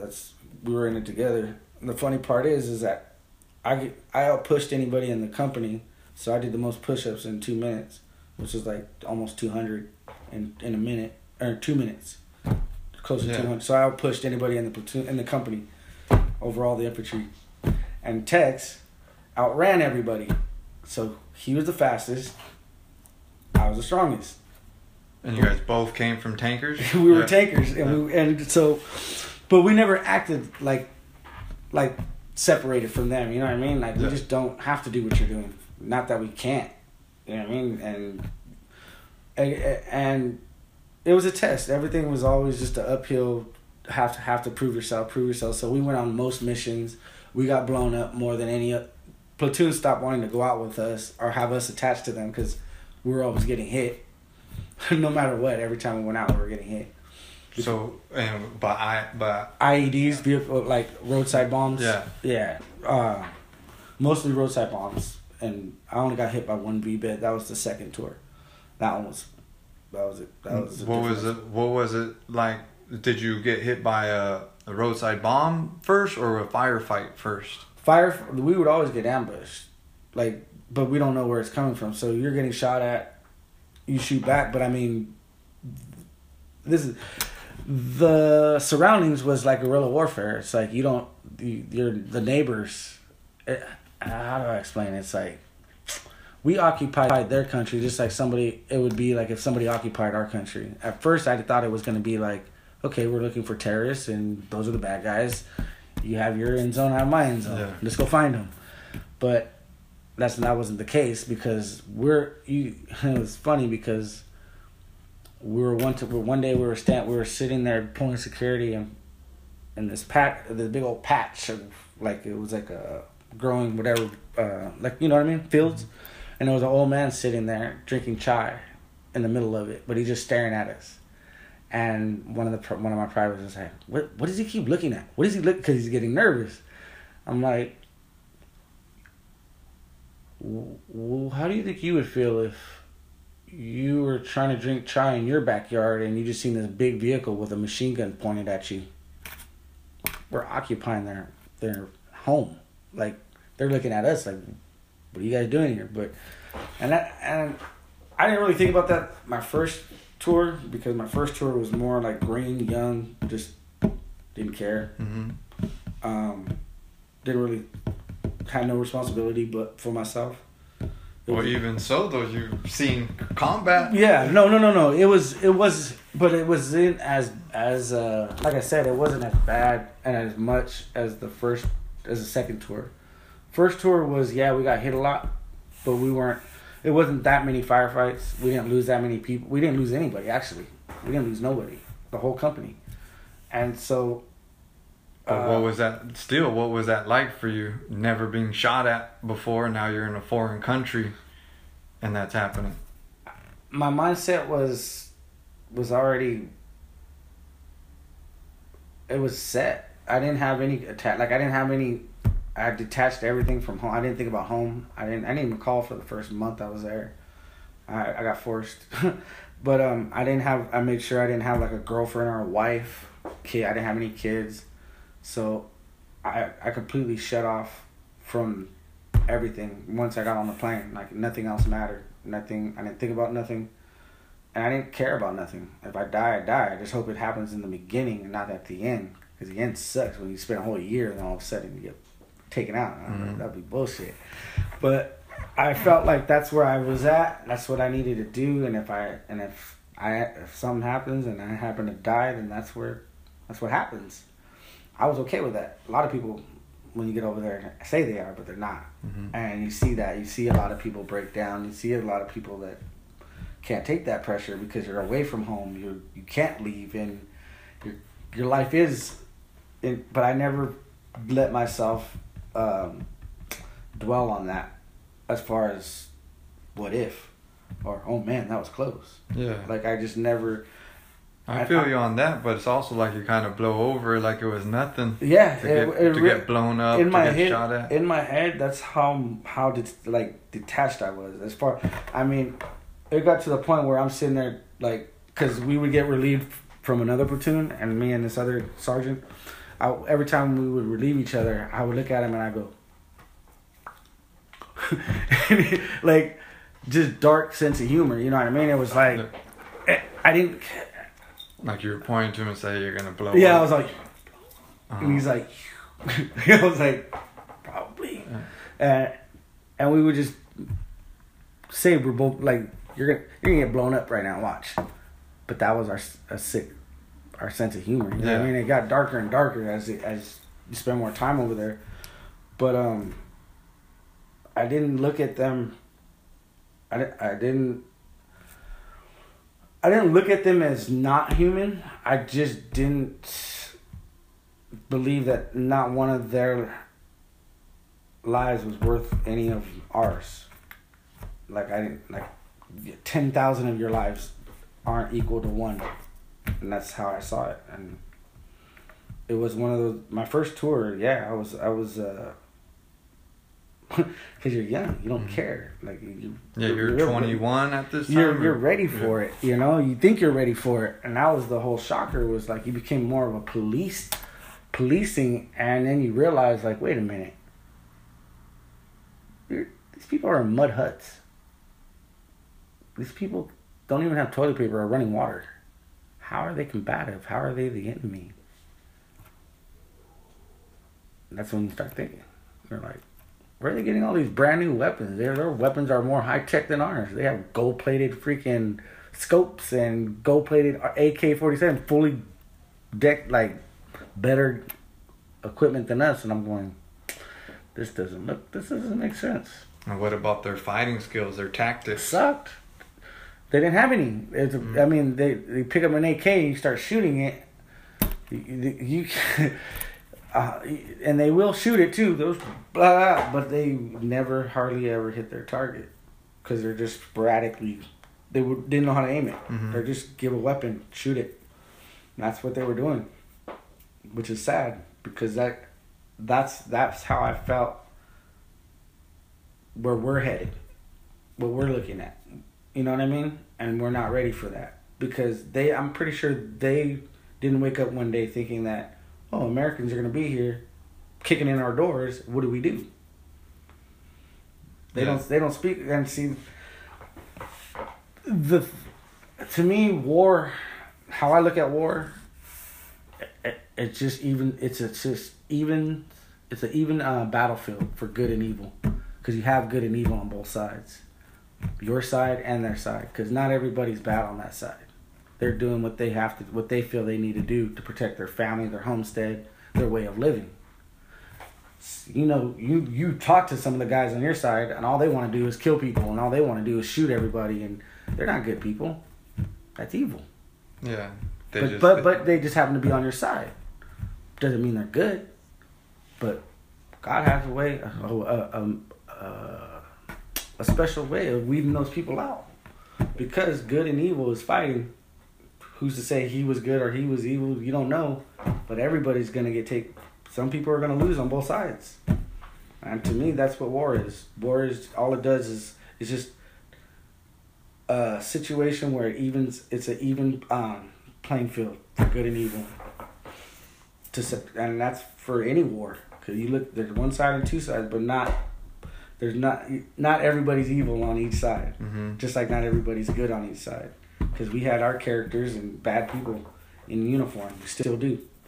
In police uniforms. You know what I mean? So that's how it gets weeded out. Kind of in a weird way, where some good are gonna die and some bad. But we're not gonna know who's really good or who's bad. It just you have to believe in it, and like I said, I can talk about it, and I don't have a regret because I didn't do anything that I knew I was gonna regret. That was my whole mentality. Don't do anything I'm gonna regret. Don't do stupid shit. Like I don't have the need to want to kick this guy in the face just because I'm mad or I want to snatch this, like, I didn't have that. No, I'm not gonna hit women. Mm-hmm. I don't care how mad I am. Like, that's not how I'm raised. So I'm not gonna snatch her by that. You know what I mean? Like, I'm not gonna be physical when I don't have to, or belittle this man in front of his whole family when they are where they're big on that type of, like, respect their culture, respect their common courtesy. It goes a long way. You don't have to be.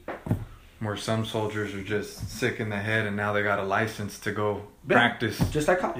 Yeah. But that's everybody, though. They're on their side, they have knuckle dumbheads that just want to kill Americans. Mm-hmm. I mean, they just want to shoot people. I got a gun. Look at this. I can just go spray it.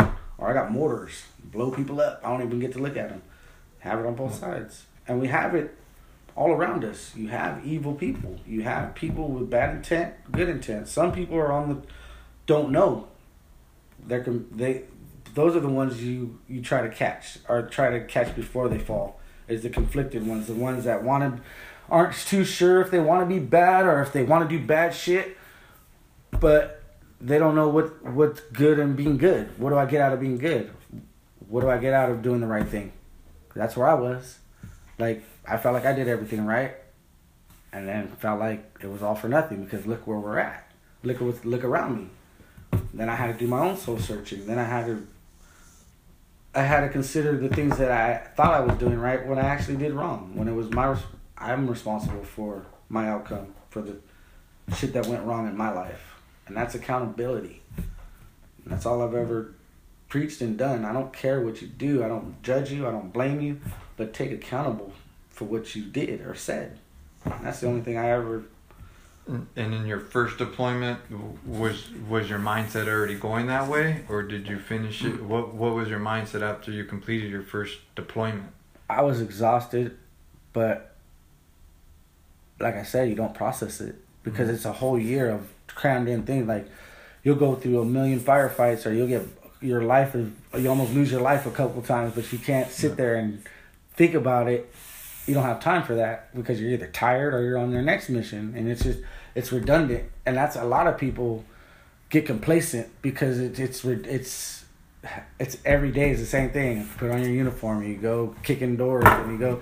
So people get complacent. What were most of your missions in the first deployment? That's what they were. It was constantly.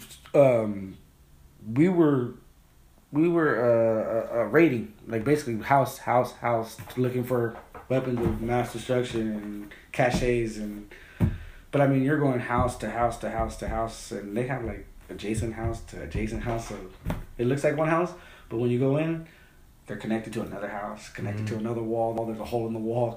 You're like, God damn, how big is this hamster fucking wheel? Yeah. But I mean, there's so many people there too. There was a grip of kids just running rampant.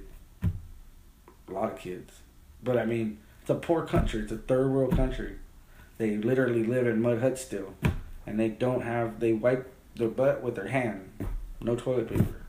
They shit in a hole. So, it's like, who are we really fighting? You know what I mean? Like, they're not... If we wanted to win that war, just like any other war, we would have won it right then and there. It would have been over. Desert Storm would have been over. But I didn't know these things because I wasn't educated. So the main thing that I would emphasize is be educated.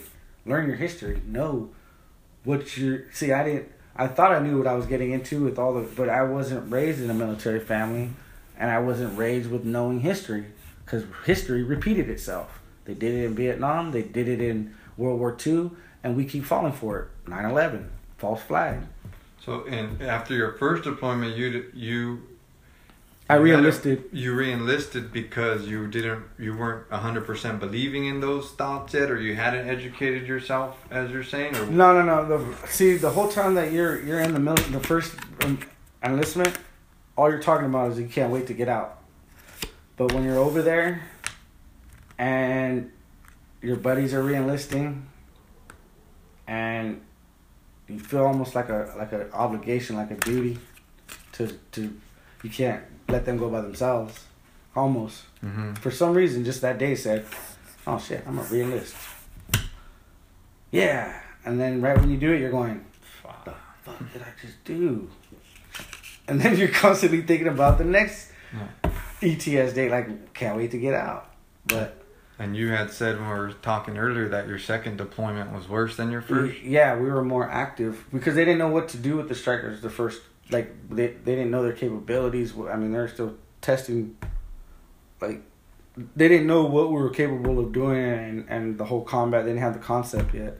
But the second deployment was wheels on ground, and we were already occupying it. Like, they treated the strikers like they can go anywhere at any time, so they can go everywhere and anywhere.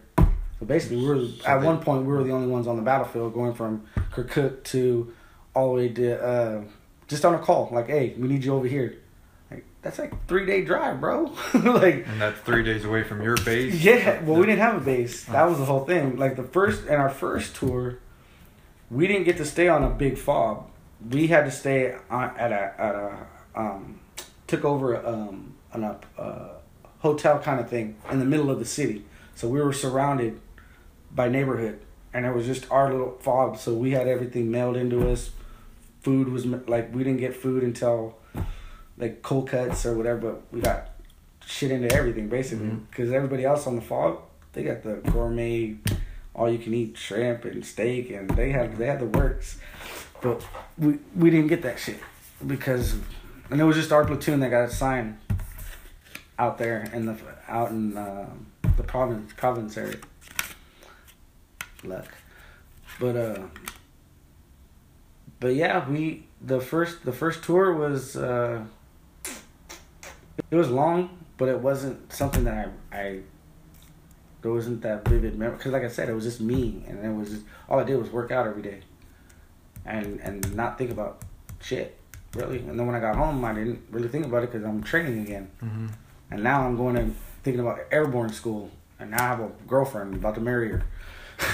Out of nowhere. But yeah, I started getting married to everybody. I don't know what it is, man. You think your life is shortened, so you start marrying everybody. I would have had like 3 wives by now.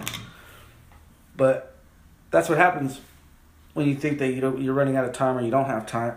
You start rushing life. You start rushing things and doing things like spontaneously, thinking that you got to do it now. As far as my military career, it was just an up and down, uphill, downhill, but it got to the point where I earned the respect of the whole company, where I was good in with the first sergeant. I was good in with a lot of the leaders, and they earned your second deployment. You were with the same company. Yeah. Yeah. And I was a sergeant. Now I had rank, so I got promoted on the plane on my way to Iraq. But it was just something that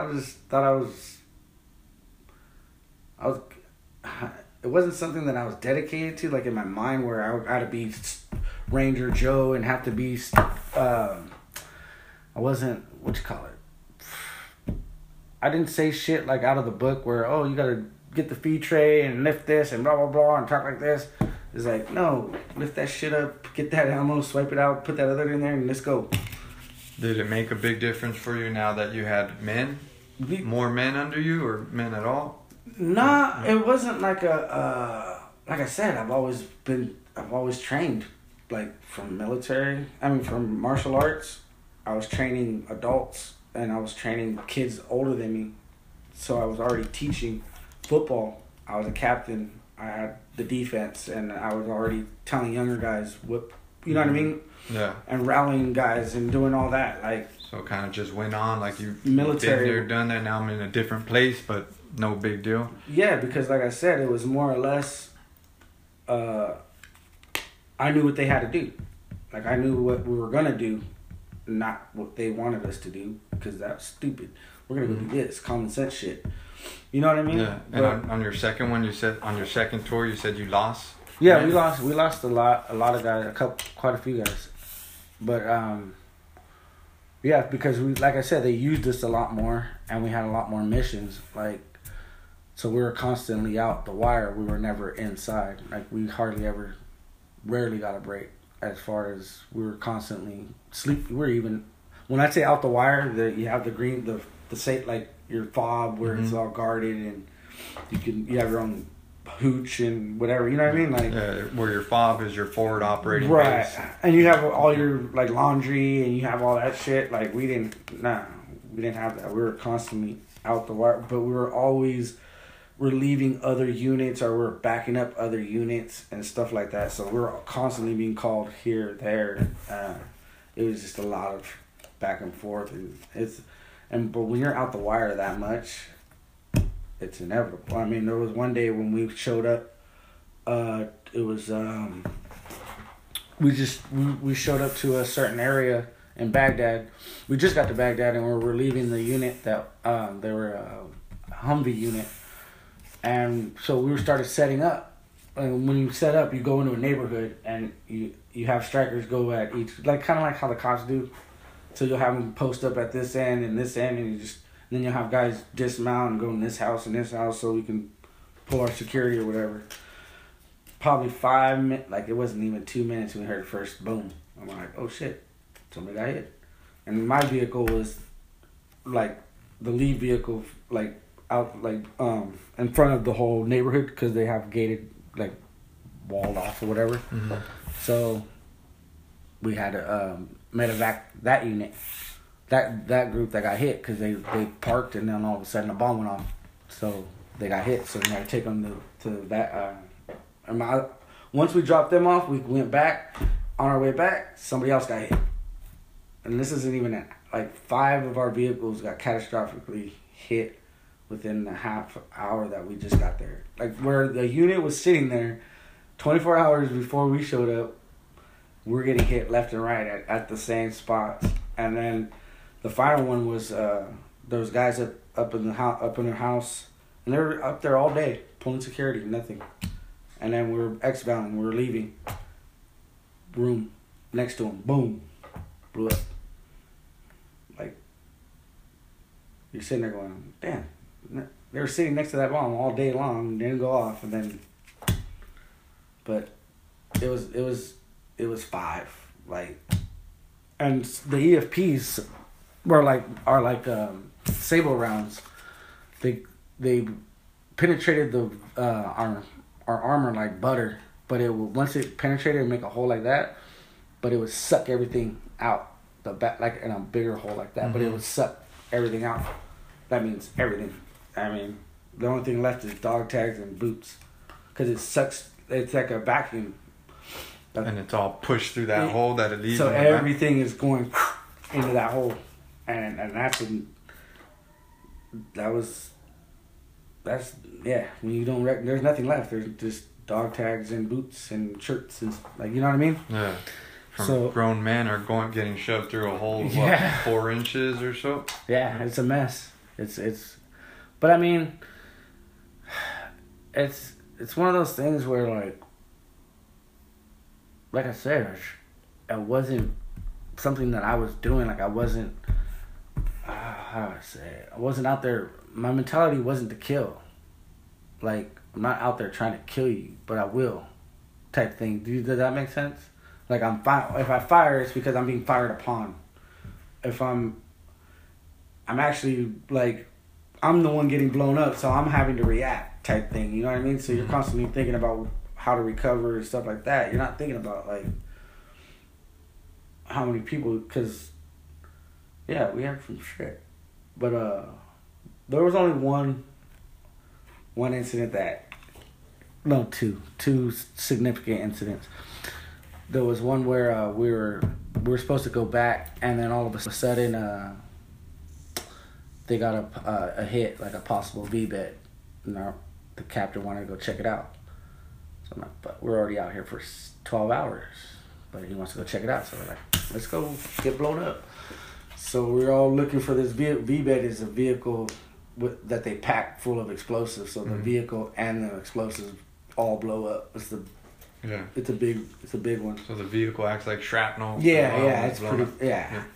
So we're driving, and it's like four vehicles like that, and I'm out of the rear, pulling rear security, in one of the vehicles, and the first thing I'm there, I'm pulling security, and then all of a sudden I just hear, boom, and then all I remember was laying, like I was laying on the, and because it blew me out of the hatch, but I was laying on my back inside the vehicle, and I'm feeling wet down my legs. You know what I mean? Like I'm feeling it. So I'm like, oh shit, no. Oh, it was the cooler. Okay, cool. But the other guys, like, you know how when you have that, like, you can see his lips moving, but you don't hear the voice because your ears, like, he's like, you all right? Because it's now coming to. I'm like, yeah, I'm good. And then they said that the first sergeant's vehicle is the one that took the impact because their engine fucking was on a roof somewhere. That's how bad they got hit. But there was about 4 because it was a medevac. It was the actual meds, the first sergeant and a gunner and a driver, and we didn't really have any infantry with it because we were with the commander. It was the brass basically. So their whole vehicle was catastrophic, and after they blew up that vehicle, we started they ambushed us after that. Then we started taking small arms and shit, and so, well, we gotta go get them, and it's just me and the tank commander of that vehicle, the striker commander, and it was just me and him. Like, shit, we gotta go get them. Drop the ramp. So right when we dropped the ramp. I'm coming out, and all I remember was right when I looked right, I just see a dude pop out of the corner of the like the corner of a house, and all I see is, but I just see the because he had an RPG, and basically I just seen all I saw was the smoke, like come out of the back, and I was like, oh, like I was done. Shit. And that's all I remember saying was, oh, shit, got me. But it ended up going over my head, over into the house above me. I don't know how, because they don't have, it's not wire guided. I mean, they're pretty accurate once you shoot it. They're pretty dead on, but it just veered off over my head. And I remember that because it was like, got the drop on me. Like, that was me. That was done. Because I looked at him, he looked at me, and it was like just like almost like a video game. Because you just see him pop out of the corner, and all I saw was smoke, and I was like, oh shit. So that was death in the eyes, I guess, as far as the thing I always remember. Because there was nothing I was gonna. No, my last words were, shit, got me. But then we medevac the wounded out and shit like that. While we were still getting shot at. I got an award for that. I got a medal for that. It was V device, Valor. Because it was just me and him, and we were taking that heavy fire and all that shit. But it was the first sergeant that we actually rescued and took back to the thing. But yeah, that was probably one of the memorable ones. Because of the V-bed with the impact and then the small arms and the RPG. But as far as that's what we did, you know what I mean? It wasn't something that I thought about, like, damn, you go out there. Or it was already like, we gotta go get them. You know what I mean?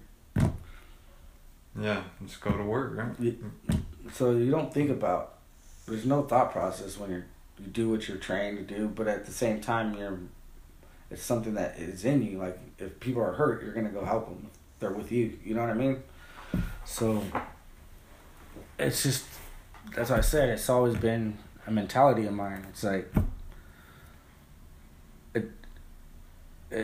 and And I'm not. Before it used to be like, you don't think about it like that. You're not a protector. No, I'm a defender. Shit. Don't fuck with me. But no, you're a protector, bro. Like, know your role. You know what I mean? And it's hard to protect because it's like, even when I was in high school, it was like you're trying to warn your friends, like, hey, this isn't good, or hey, this ain't right. Something's gonna happen. All right, let's do it. That's what I mean by I go back to, like, I'll tell you what's gonna happen because I already know what's gonna happen. I can see it. But if this is what you want to do, let's do it. That's my mentality, and because I'm willing to go through it to prove to you what I was trying to show you or tell you, like, what it was. You know what I mean? Mm-hmm. But I'm still gonna be right here and go through the dumb shit with. That's what I'm doing now, because it's like, yeah, I have all the resources, I can have all the information, but if my parents don't want it, my brother don't want to hear it, well, guess what? I'm not gonna use it either, because I'm here with them. And if they want to suffer, I'm gonna suffer with them. Even though I know better, even though I know I should be doing certain things or eating a certain way or like all that information, but I can't force them to see it. I can't force them to do it. So I'm not gonna do it without them. I'm gonna live longer or I'm gonna outlast? No, it's not why I'm here. You know what I mean? Same with friends. I can only warn you, tell you, protect yourself. I don't want to see people hurt or not to be aware. You know what I mean? Just to be aware and a conscience of, yeah, there's bad shit that happens every day. And after your second deployment, did any friends go back? Everybody. Again? Yeah. But this time you said, no, I'm not going back. Oh, no. We all got out at the same time after the second tour. And nobody re-enlisted? No, we all went private security after that. And is that a big reason why you did private security? Because, again, your friends were going? No, it was just at that point I felt like that's what I was doing. Like, it turned into fighting for my country, going back for my boys. Now I'm in it for the money. That's when it changed. The mentality of I'm just going to get a paycheck. And private security, you're working for some big security corporation that hires... Triple Canopy. And that's like the military complex type deal. That's like the dark money, basically. They keep you in war so they get rich. And they pay us to basically be mercenaries type shit. Mm-hmm. No rules, no regulations, no nothing. You can do a lot of the things that the standard military's not allowed to do. We have access. We're considered, like I said, our status was a G13, which is the same status as a major. So I have the rank of a major as a civilian. But in the military, you were just a sergeant. Right. You didn't even have that clearance in the military, but you go private. Then I'll outrank captains and colonels and shit like that. And the longer that they make this war go on and on, the more and more money. The more money they made. They're making. Because think about it, I was making about $1,000 a day, about $10,000 a month, and they were cutting. But in the beginning, it was $1,000 a day, and then I think it's changed to like $500, $350 a day. Mine was like $350, $450 a day, and it kept getting cut as the contracts were getting expensive. But I mean, I was making $10,000 a month, tax free, for just being not even like a upper rank, like I wasn't in the top execs. Like they were making $5,000 a day, just ridiculous money. And private security, you're protecting who exactly? You're protecting prime ministers. Like sheiks, like the top government for Iraqi, like an important, let's say an ambassador, or like a contractor from like the United States or Britain or whatever, and he's coming, he needs to be escorted from the airport to the green zone. And so, who's paying that bill? If we're protecting them, are they paying the bill or no? We're generating our own money. Like that's what I'm saying. It's a scam. So the taxpayers are because everybody, all the big contracts for the private contractors, Those are all ran by ex-CIA, ex-military, retired majors. Those are the ones running these private securities. So they're getting contracts from the military because they have inside with the military. So they're getting paid by the government, by taxpayers. That's where the money's coming from. We're paying them to be mercenaries, basically. And less responsibility, less accountability for our government and for our military when you have contractors freelancing it. Mm-hmm. And it's big money. And that's what I didn't want to do. How long did you end up doing it for? 3 years. So military? Because it was 6 months on, 4 months off. So it went faster. Uh-huh. But you're only there for 6 months. My first time I was there for like fucking another year. Almost. Like I stayed there long. They extended me. And how long was your military career when all said? 6.5. 6.5 years? And then you went private security for another? 3 years. 3 years? That's almost 10 years of your life right there? 10 years, brother. And like I said, man, I'm glad I did it because I think that knowledge is power, and I wouldn't have this knowledge if I didn't do it. Because when did you start researching more and more and start getting this feeling that you were lied to? Because I seen it it's almost like same thing. Probably people that get out of prison, you get disconnected from society. Mm-hmm. So when you come in, you're an outsider looking in, and when shit don't look right or it looks way different than you remember it. Like you weren't even gone that long, or why are things so like nothing makes sense? Like everything's just out of place. And but I've already felt that way. I think a lot of soldiers go through that because when you go over there, you have a certain mentality and a certain intent and a certain belief and things that you're standing on for why you went in the first place. But after you get there and after you experience that time over there, that's when you start seeing holes and discrepancies and things don't make sense over there, and it's not adding up. But it doesn't happen, like I said, everything's crammed in, so you don't have time to process that. Things are just happening and it don't make sense. Your buddies are still getting killed. You're still getting attacked even though you don't even know why you're there anymore. What are we doing here? What are we really accomplishing? What's going on? But and that's what and see, now I know why. But I wanted to know for myself because it was one of those things where everything that I've done in life was never to disgrace or do something to be wrong. You know what I mean? I try to do everything the best I could and do it right. And when you get to the end, everything should make sense and be right. Well, how come everything's wrong and nothing makes sense? And why am I the one standing there with the bag? Like, you know what I mean? Like, why am I this guy now? How did I get to here? How come it's so bad? How come I feel so bad? When I don't understand, nothing makes sense.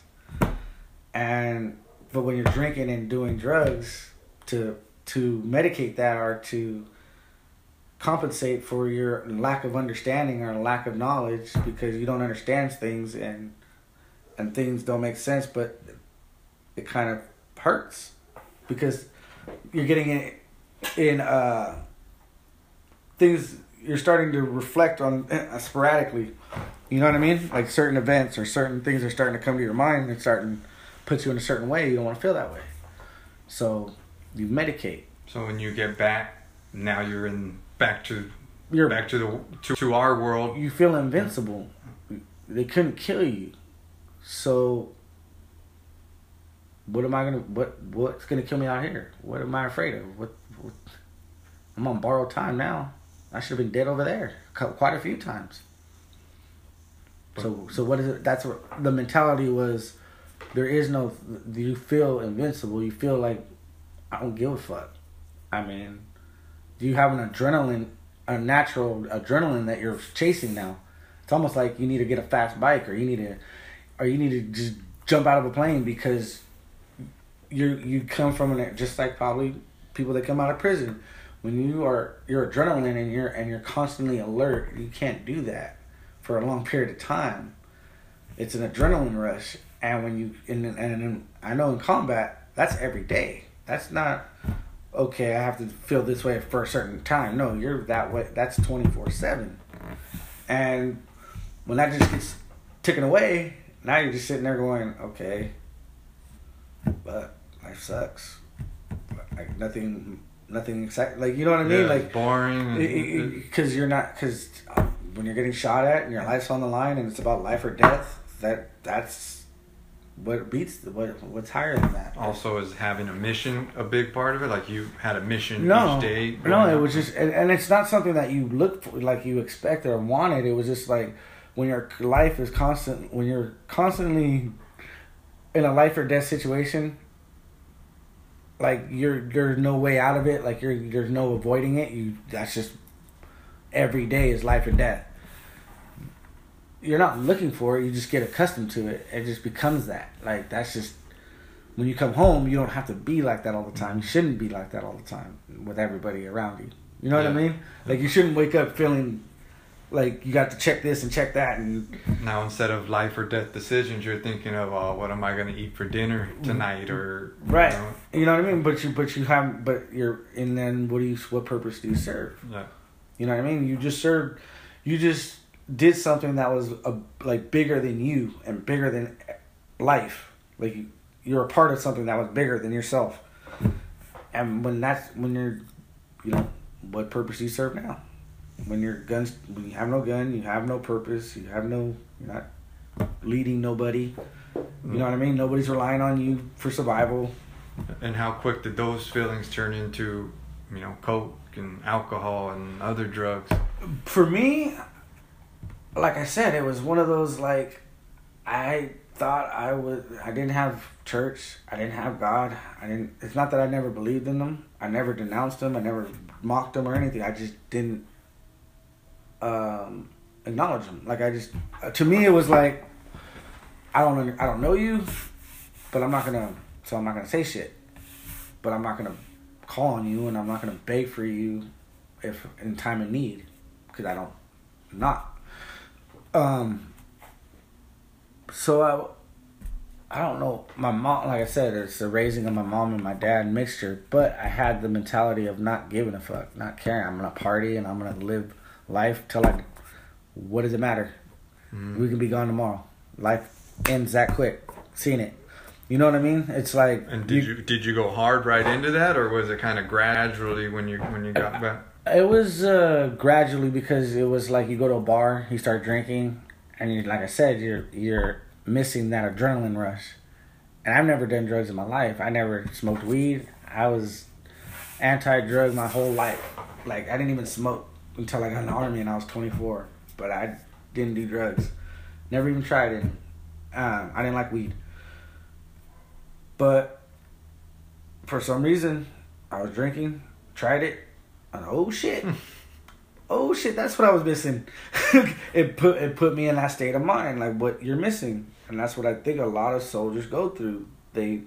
It's that adrenaline. That's why they buy fast bikes and crash them, and you know what I mean. They need that speed, and you don't realize it. You just think you're going with whatever in my mind. It's blank. None of it's processing. All that shit is jammed up, and I'm just riding the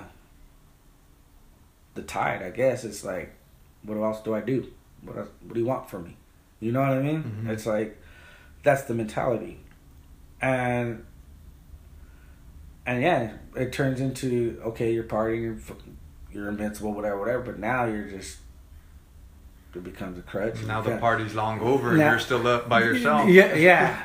But I mean, to that point, you still haven't processed what you went through. You still haven't reflected and gone and made sense of the shit that actually happened and the shit that you were involved in.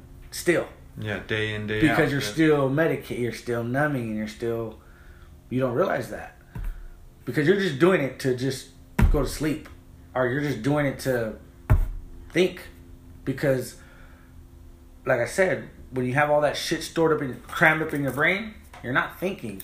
You don't have time to. You can't really. You can't really sit there and analyze and shit like that. You're not doing that. You know what I mean? It's like nothing's wrong with me.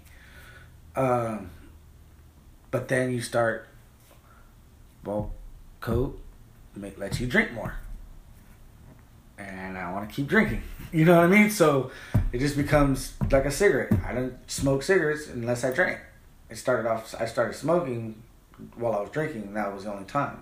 Well, and I started smoking all the time. And I'm pretty sure most of us have that addictive like we grow up with that addictive gene personality or whatever. I don't believe that. I just do it.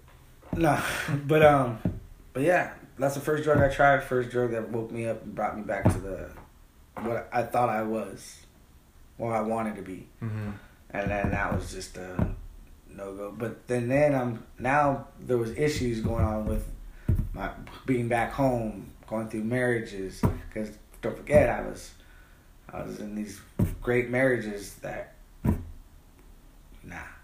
But I was dealing with a marriage, a failing marriage, a disconnect from mom and dad, and the grudge, like the animosity with my brother, of the fact that I'm home. Mm-hmm. You know what I mean? Like now I'm taking your space again, taking space. So I'm dealing with all three of those. You know what I mean? But I'm not really, because I'm medicated and not giving a fuck. I don't care what you guys say or think. What do I care? Actually, I don't even know if I do care. I don't. When people say and that's the whole thing, too, is there's a lot of people, first thing they say is, I don't care. I don't care. Do whatever you want. They probably don't mean it. I did. As far as I knew I did. But the problem was, I wanted to. I didn't like that. I didn't like the fact that I knew I didn't even know if I could. That's the weird part when you're playing, when you're trying to figure things out. But the love I have for my family and the closeness I have, like I said, I grew up a mama's boy, and I was very close to and respected my dad. So everything my thought process comes from him. So it was like that. It sucked because it felt like I'm staring at my mom between a glass wall, and it's like I'm right here, but you can't hear me, or you don't understand what I'm saying, and then they're not. You know what I mean? Like you can't communicate on that level anymore because that distance, that separation of years, being I'm in war and you're worried about me being in war. And I never considered that, how you and Dad or what you guys are going through every night that I was over there. It was about me. You know what I mean? And so, so I just kept going, and I didn't care what people, because I really didn't care what anybody thought anyways. I don't owe anybody anything. I ain't doing it to you. I'm doing it to myself in my head, you know? And, I was on I wasn't trying to like end it, but I wasn't trying to slow down either, type thing. You know what I mean? To see how far my body can go. I'm always. It was just something that, like I said, it was something that I didn't understand. I was in a place. I found myself in a very like a very empty spot in life, because I'm faced with my own demons. I'm looking at my own demons, and I'm having to. Am I gonna face them? Am I gonna deal with them, or am I gonna just keep? And what was it, and when did you start turning that around?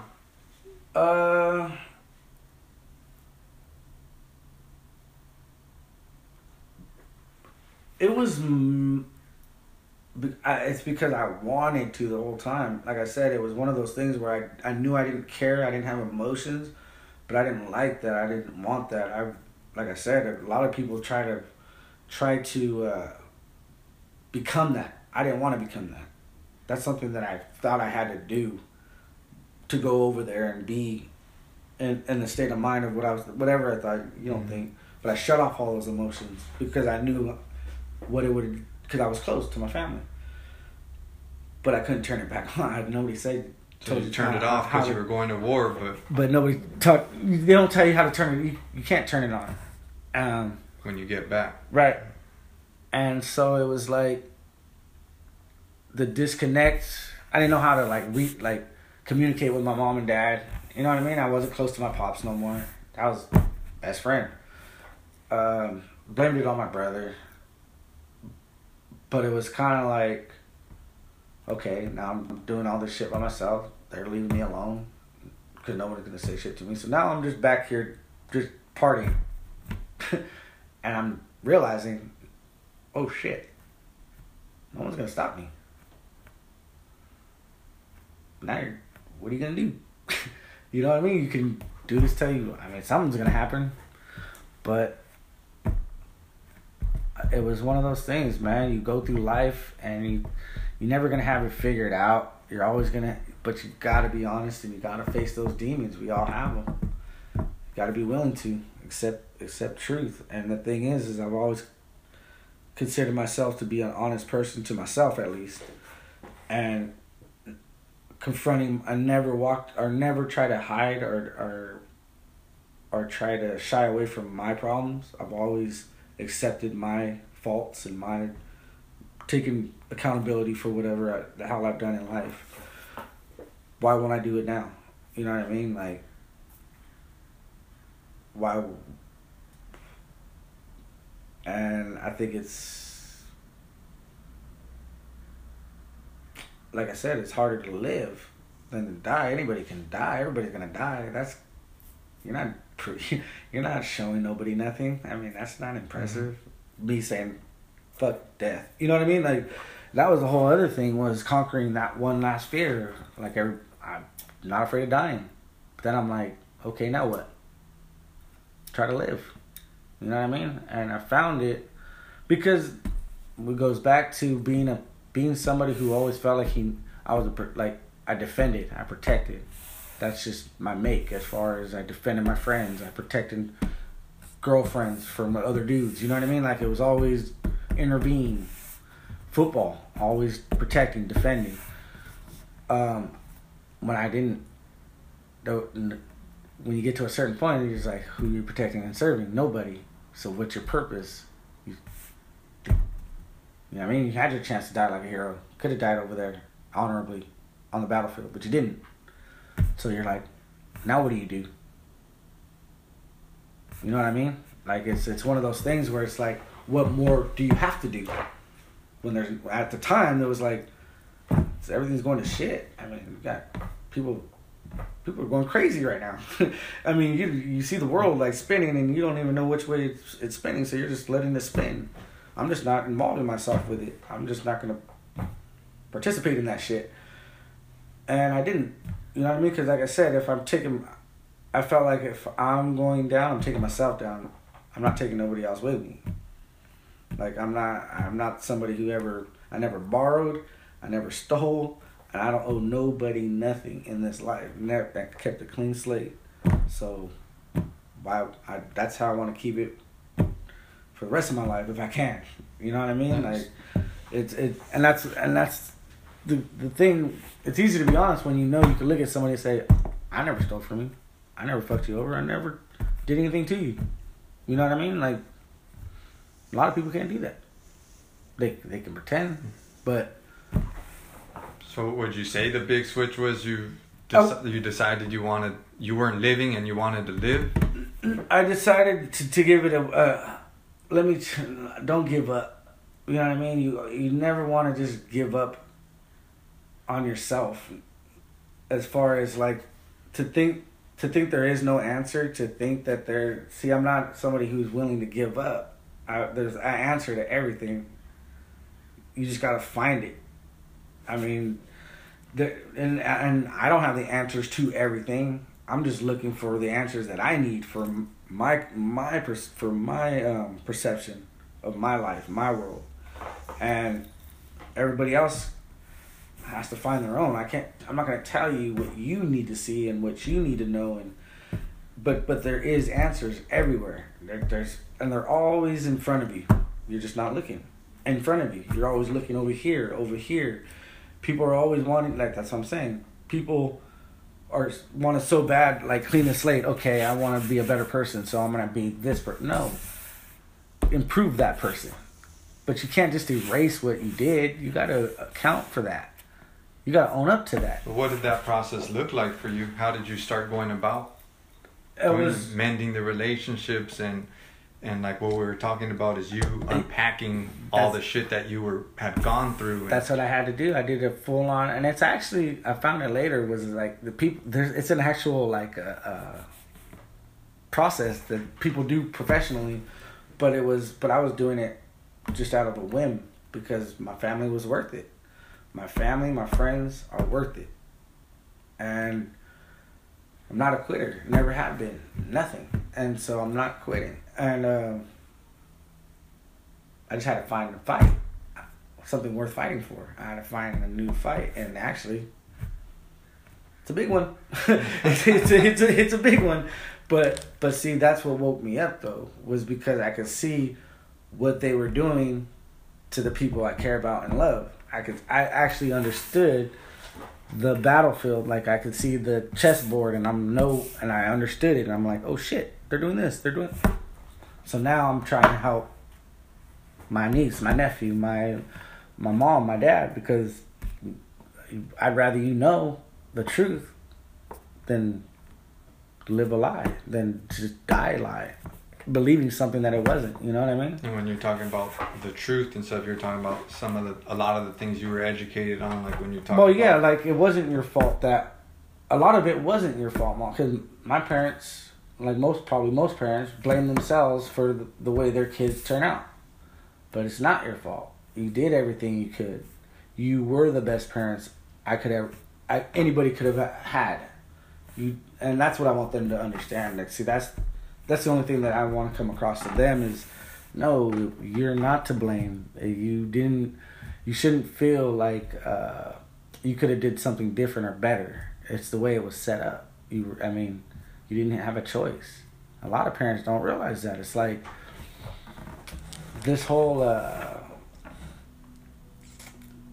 it was designed and it was, they wanted to break up the family.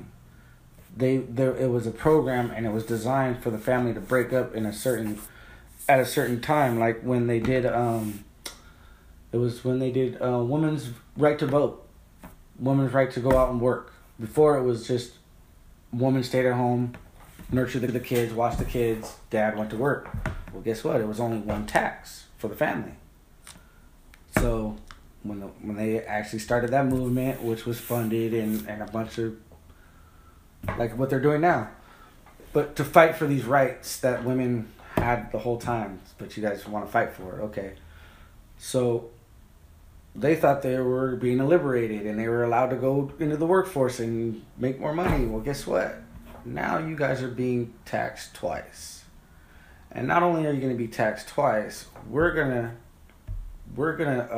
raise the interest rates. We're gonna raise the taxes, so you guys have to work longer. So while you are working and separated from your husband and working at these jobs for hours on end, guess who has your kid for majority of the time? The state, the school, the programs, the engineering, the conditioning. So now when you have the family come back, you have mom and dad not seeing eye to eye because of the separation. They're not. Yeah, and the stress. And I wanted you to explain that because I want people to know what your new battle is. It's extended. Where now it's Correct. There's so many different. Correct. That's just a small window of but really what you're trying to get across is to question everything around, to not just take the information that's kind of put in your face, like dig for information yourself. Exactly. And it all starts with self. It all starts with the truth ends and begins with you, with yourself. Nobody else is going to tell you the truth about your truth. You know what I mean? You see what you see. You know what you know. But if you assume and think that you already know everything, then you're going to be stuck with those lies because you don't know everything. Nobody knows everything. But if you aren't willing to be a student of life, and you think you're the teacher, the master, the grand wizard, well, when you think okay, let's say you know everything. So what's the point of living if you know everything and you did everything in your head already? It's like, no, be a student. Be willing to learn. Open your eyes. Do your live life, but you need to. The thing that I would take away is you have to care about something bigger than yourself. Like whether you have kids or not, that's what they're targeting. That's where it's always started, is brainwashing the future, is corrupting the future. So if you don't take initiative and pay attention to your kids and actually love your kids, because instead of assuming they know they love you, because everybody says, well, I had to work, I had to do all this, I had to do this, I had to do that, or we wouldn't have this. Well, you have this and we have all that, but why is your kid a drug addict? Why is your kid running away from home? Why are they getting pregnant? And like we were talking about, you were going hard for a long time, whether it's coke, alcohol, smoking. Yeah. Now that your mind has a mission, you're there, you want to be there for your family, your mom, dad, brother, nieces, and nephews. What is your dependency on drugs or alcohol look like now? I haven't drank in 7 years. And I started drinking when I was 7. Because everything my brother did, I did 3 years younger. And so having that has allowed you to kick those bad habits. I have had a beer from time to time, but no, I don't believe they're bad habits. I believe, because fish can be a bad habit. Mm-hmm. Meat could be a bad habit if you have too much of it. I got you. And it's one of those things where I've never, I'm not one to, what is it? I never put myself above or assume that I'm not the person, I'm not you and you're not me. Like, as far as I'm capable of, okay, yeah, today I'm sober, tomorrow I might not be. I agree. But I don't set my expectations above sea level, because it's not that, but the thing is, I don't want to. Yeah. So let me reframe that question. What I meant to say is habits that you didn't want to be doing anymore. It's helped you get away from those. I would say yeah, but at the same time, it's one of those things where if my whole mentality was I'm gonna do what I want to do, and if I do it, it's because I wanted to do it, and if something happens, I'm accounted for it. I think that's the only thing. Like, that's, yeah, my family's worth more. My love for my family is worth being sober. At the same time, it's not something that I saw everything. I saw reality as I was drunk and high, if anything. So it was, the thing is like, we are all, what do I say? Thou shalt not kill, right? But you will if you have to.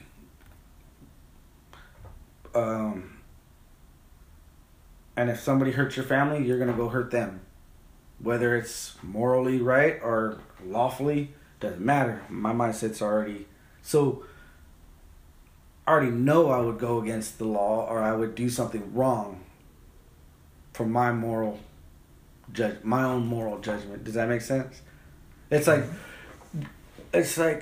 drugs, alcohol is not the drugs and alcohol are a distraction, but so is work. So is focusing on things that aren't important, like making money that is just paper and can be gone tomorrow, or getting a new car, or arguing with the wife over shit that doesn't even really, is it life and death? I mean, can we get over this? But those are more, to me, of a distraction. Like when you're giving your kid 21 immune shots, and assuming that that's not autism, is every 4 kids are getting autism, but that's not the immune shots. You don't want to look into that yourself? Or your kids being dumbed down if you're sending them to a public school. That's bad for your health. Because what's the point in living if you're not going to live for the person you care about? If you're not going to, and then to me it's like, okay, you have a job and you say you got to put food on the table. Well, you know what? If that's the sacrifice, or then to actually be, how do I say, you'll send your kid to, not you, but I'm saying just for instance, you'll let your kid go to a public school knowing that they're brainwashing and they're dumbing them down, but you're gonna do what you have to do and send them to that public school while you have to go work. But my kid knows I love them. They should know. That's where my mentality changes. That's where it's always been that way. But it was told to me a long time ago. So why did you sign up? Why did you decide to go to Iraq? To defend my country, to protect my family. How are you gonna protect them way over there? At first I was offended. At first I was complexed. I was like, "What the fuck you mean by that?" And I said, "Oh shit. How can I protect my family when I'm over there? If something happens over here, they're not going to let me come home. Now they're vulnerable. Now I can't do nothing for them." And that was like a very simple, subtle observation that changed got me, whoa. So how could you do something for your family if you're over here? How could you love your family or show them love or give them love if you're putting all your focus and attention on things that don't really matter, but you think they do because it's what you want to do, not the individual wants to do. Not, you see what I'm saying? It's like we're getting so preoccupied in doing things that we feel provide and show love to our family, but we're not doing the physical actual participation with being with our family. And that's all. And that's my message. That's that. More participation, more accountability is.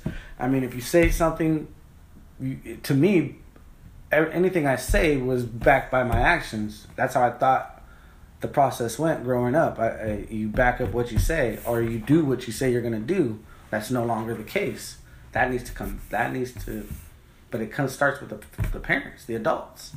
Accountability, consistency. But that's why I said it's hard, because it's like, yes, you're a good parent and they are good, like they do love their kids, but you're sitting there going, but you're doing all this work and worried about all this other stuff, and your kid is sitting in the room half the day playing video games. You don't know who your kid is. You don't know what drug he's on. You don't know who's his friends. And that disconnection happens by my 9th grade. You don't know your kid. Like, thought you did, but I had no idea you liked that, or I had no idea when you start not liking that. You know what I mean? Mm-hmm. They go through a transition phase where they're not creative anymore, or they separate themselves from society and think they're alone. Parents aren't picking up on that, but that's because you're focused on taking the least path of resistance. Well, to me, if you say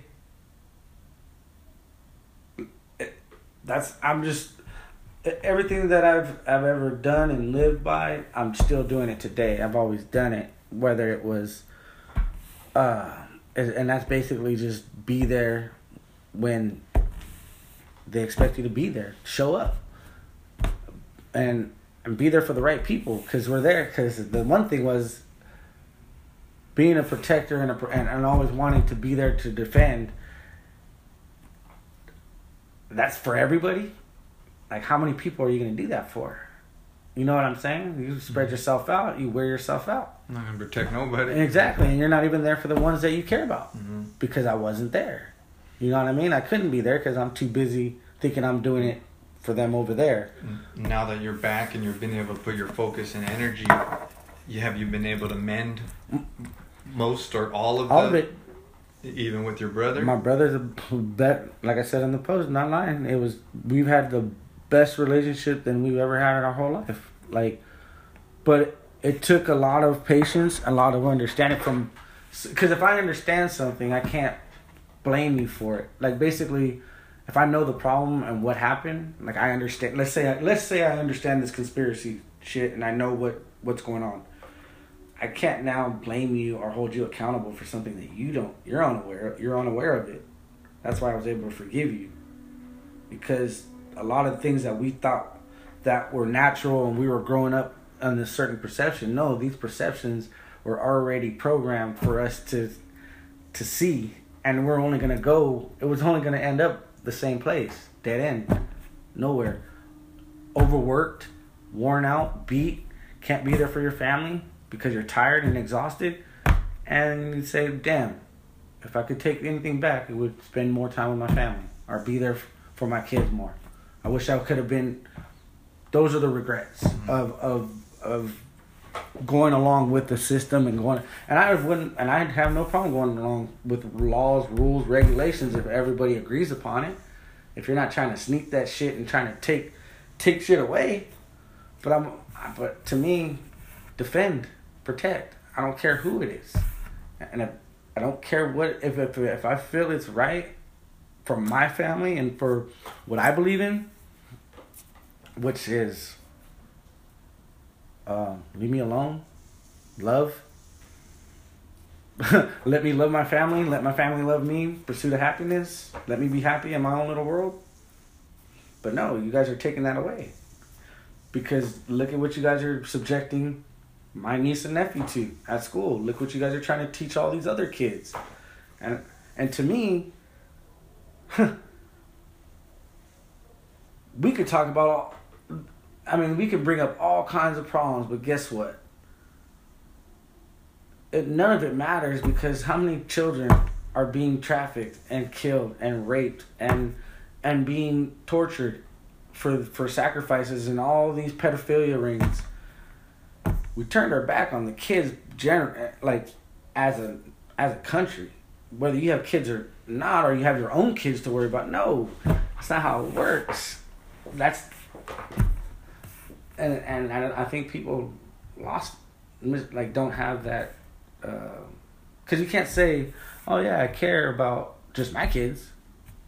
What? You should care about all kids, bro. Like any kid that's the weak, the helpless, you know what I mean? Like and that's why I said, if you don't think you're asleep, or not you, but just in general, it's like, you know how many kids get trafficked a year or get kidnapped a year? Come up missing, come up dead? How many CPS lost 400 of them last year. CPS custody, taking kids from parents and lost them. Nowhere to be found. 400. Nobody saying anything. But what do we care about? Because I want to care about the same things. But none of it's going to matter when, whether you believe in God or not. Not you, but hey, we're fucking up when it comes to the one thing that supposedly he cares about the most is God's children. But what are we protecting? What are we defending? What are we living for? You know what I'm saying? And that's why I tell people, you don't have to go my path. There's a million paths to take. Like, see, I with my brother, it's like, no, I don't expect you to. I'm not gonna start a revolution and follow me, but your kids are in school, right? Maybe you should see what they are learning. Maybe you should focus. You know what I mean? Like, you don't have to go and pick battles and fights, because they're all around us. They're right in front of us. You just have to be willing to step up when it comes. We're not gonna be able to avoid conflict or whatever shit that you think you're hoping that doesn't come your way is gonna come your way sooner or later. Because the problem is that everybody's trying to say, well, as long as it ain't me, but when all those people disappear and they're gone, it's coming for you. Guess what? You're gonna be like, help, where's everybody at? But yeah, man, it's just take accountability, and it is that simple, and it is do what you don't say something but not actually practice it. Like, if you love something, why would you let it go? Why would you let it go be dumb? Why would you let it get 21 immune shots before it's even like a 1-year-old. You're letting them stick a bunch of shit. Whether you want to believe like the doctors or not, I don't care what you say. 21 shots in a baby that doesn't even have an immune system. This can't be good. And just do the study. Just do the research before you let that happen. That's where you're fighting. It's not go pick a fight, but when they're telling you if you homeschool your kid, we're gonna put you in jail. What the hell? Where's the freedom? These are my kids. Or why are you teaching them sex ed? Why are you teaching them about something that maybe I don't believe in is right? But you're gonna teach them that? But you can't even do that because you'll get kicked out or you don't have no say for what they learn. Why is that? Are you fighting for your kids? And that's what I said. I'm willing to, but I'm not willing to fight over Trump and fighting over like a wall and shit that don't matter. Wow. I appreciate you, Gil. I appreciate everything you've said, for you coming here and opening up and absolutely, man. It was fun. Sharing your mind, and I know we can't capture everything. In this, few hours. I just appreciate the time you allotted, brother. And I mean, it's pretty good. Thank you, man. Yeah, thank you.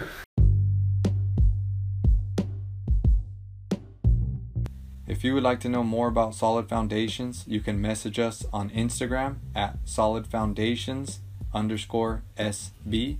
If you would like to help support what we are doing, you can refer potential customers to our business sponsors.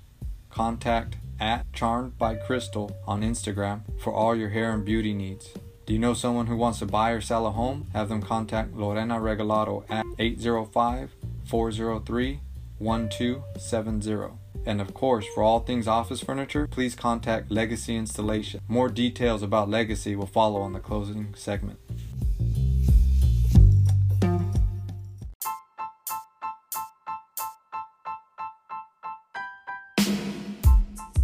If you found value in what you heard in this episode, please share it with others and remember to subscribe so you can stay up to date with all future episodes. You can also help us provide job opportunities to teens by recommending Legacy Installation to all companies you know of that have needs for anything office furniture.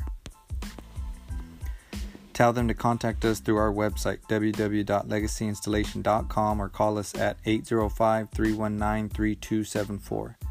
Legacy is a school of work ethic for teens that uses office furniture installation as teaching material. So the more work we have, the more we can teach teens a solid work ethic while they earn a living.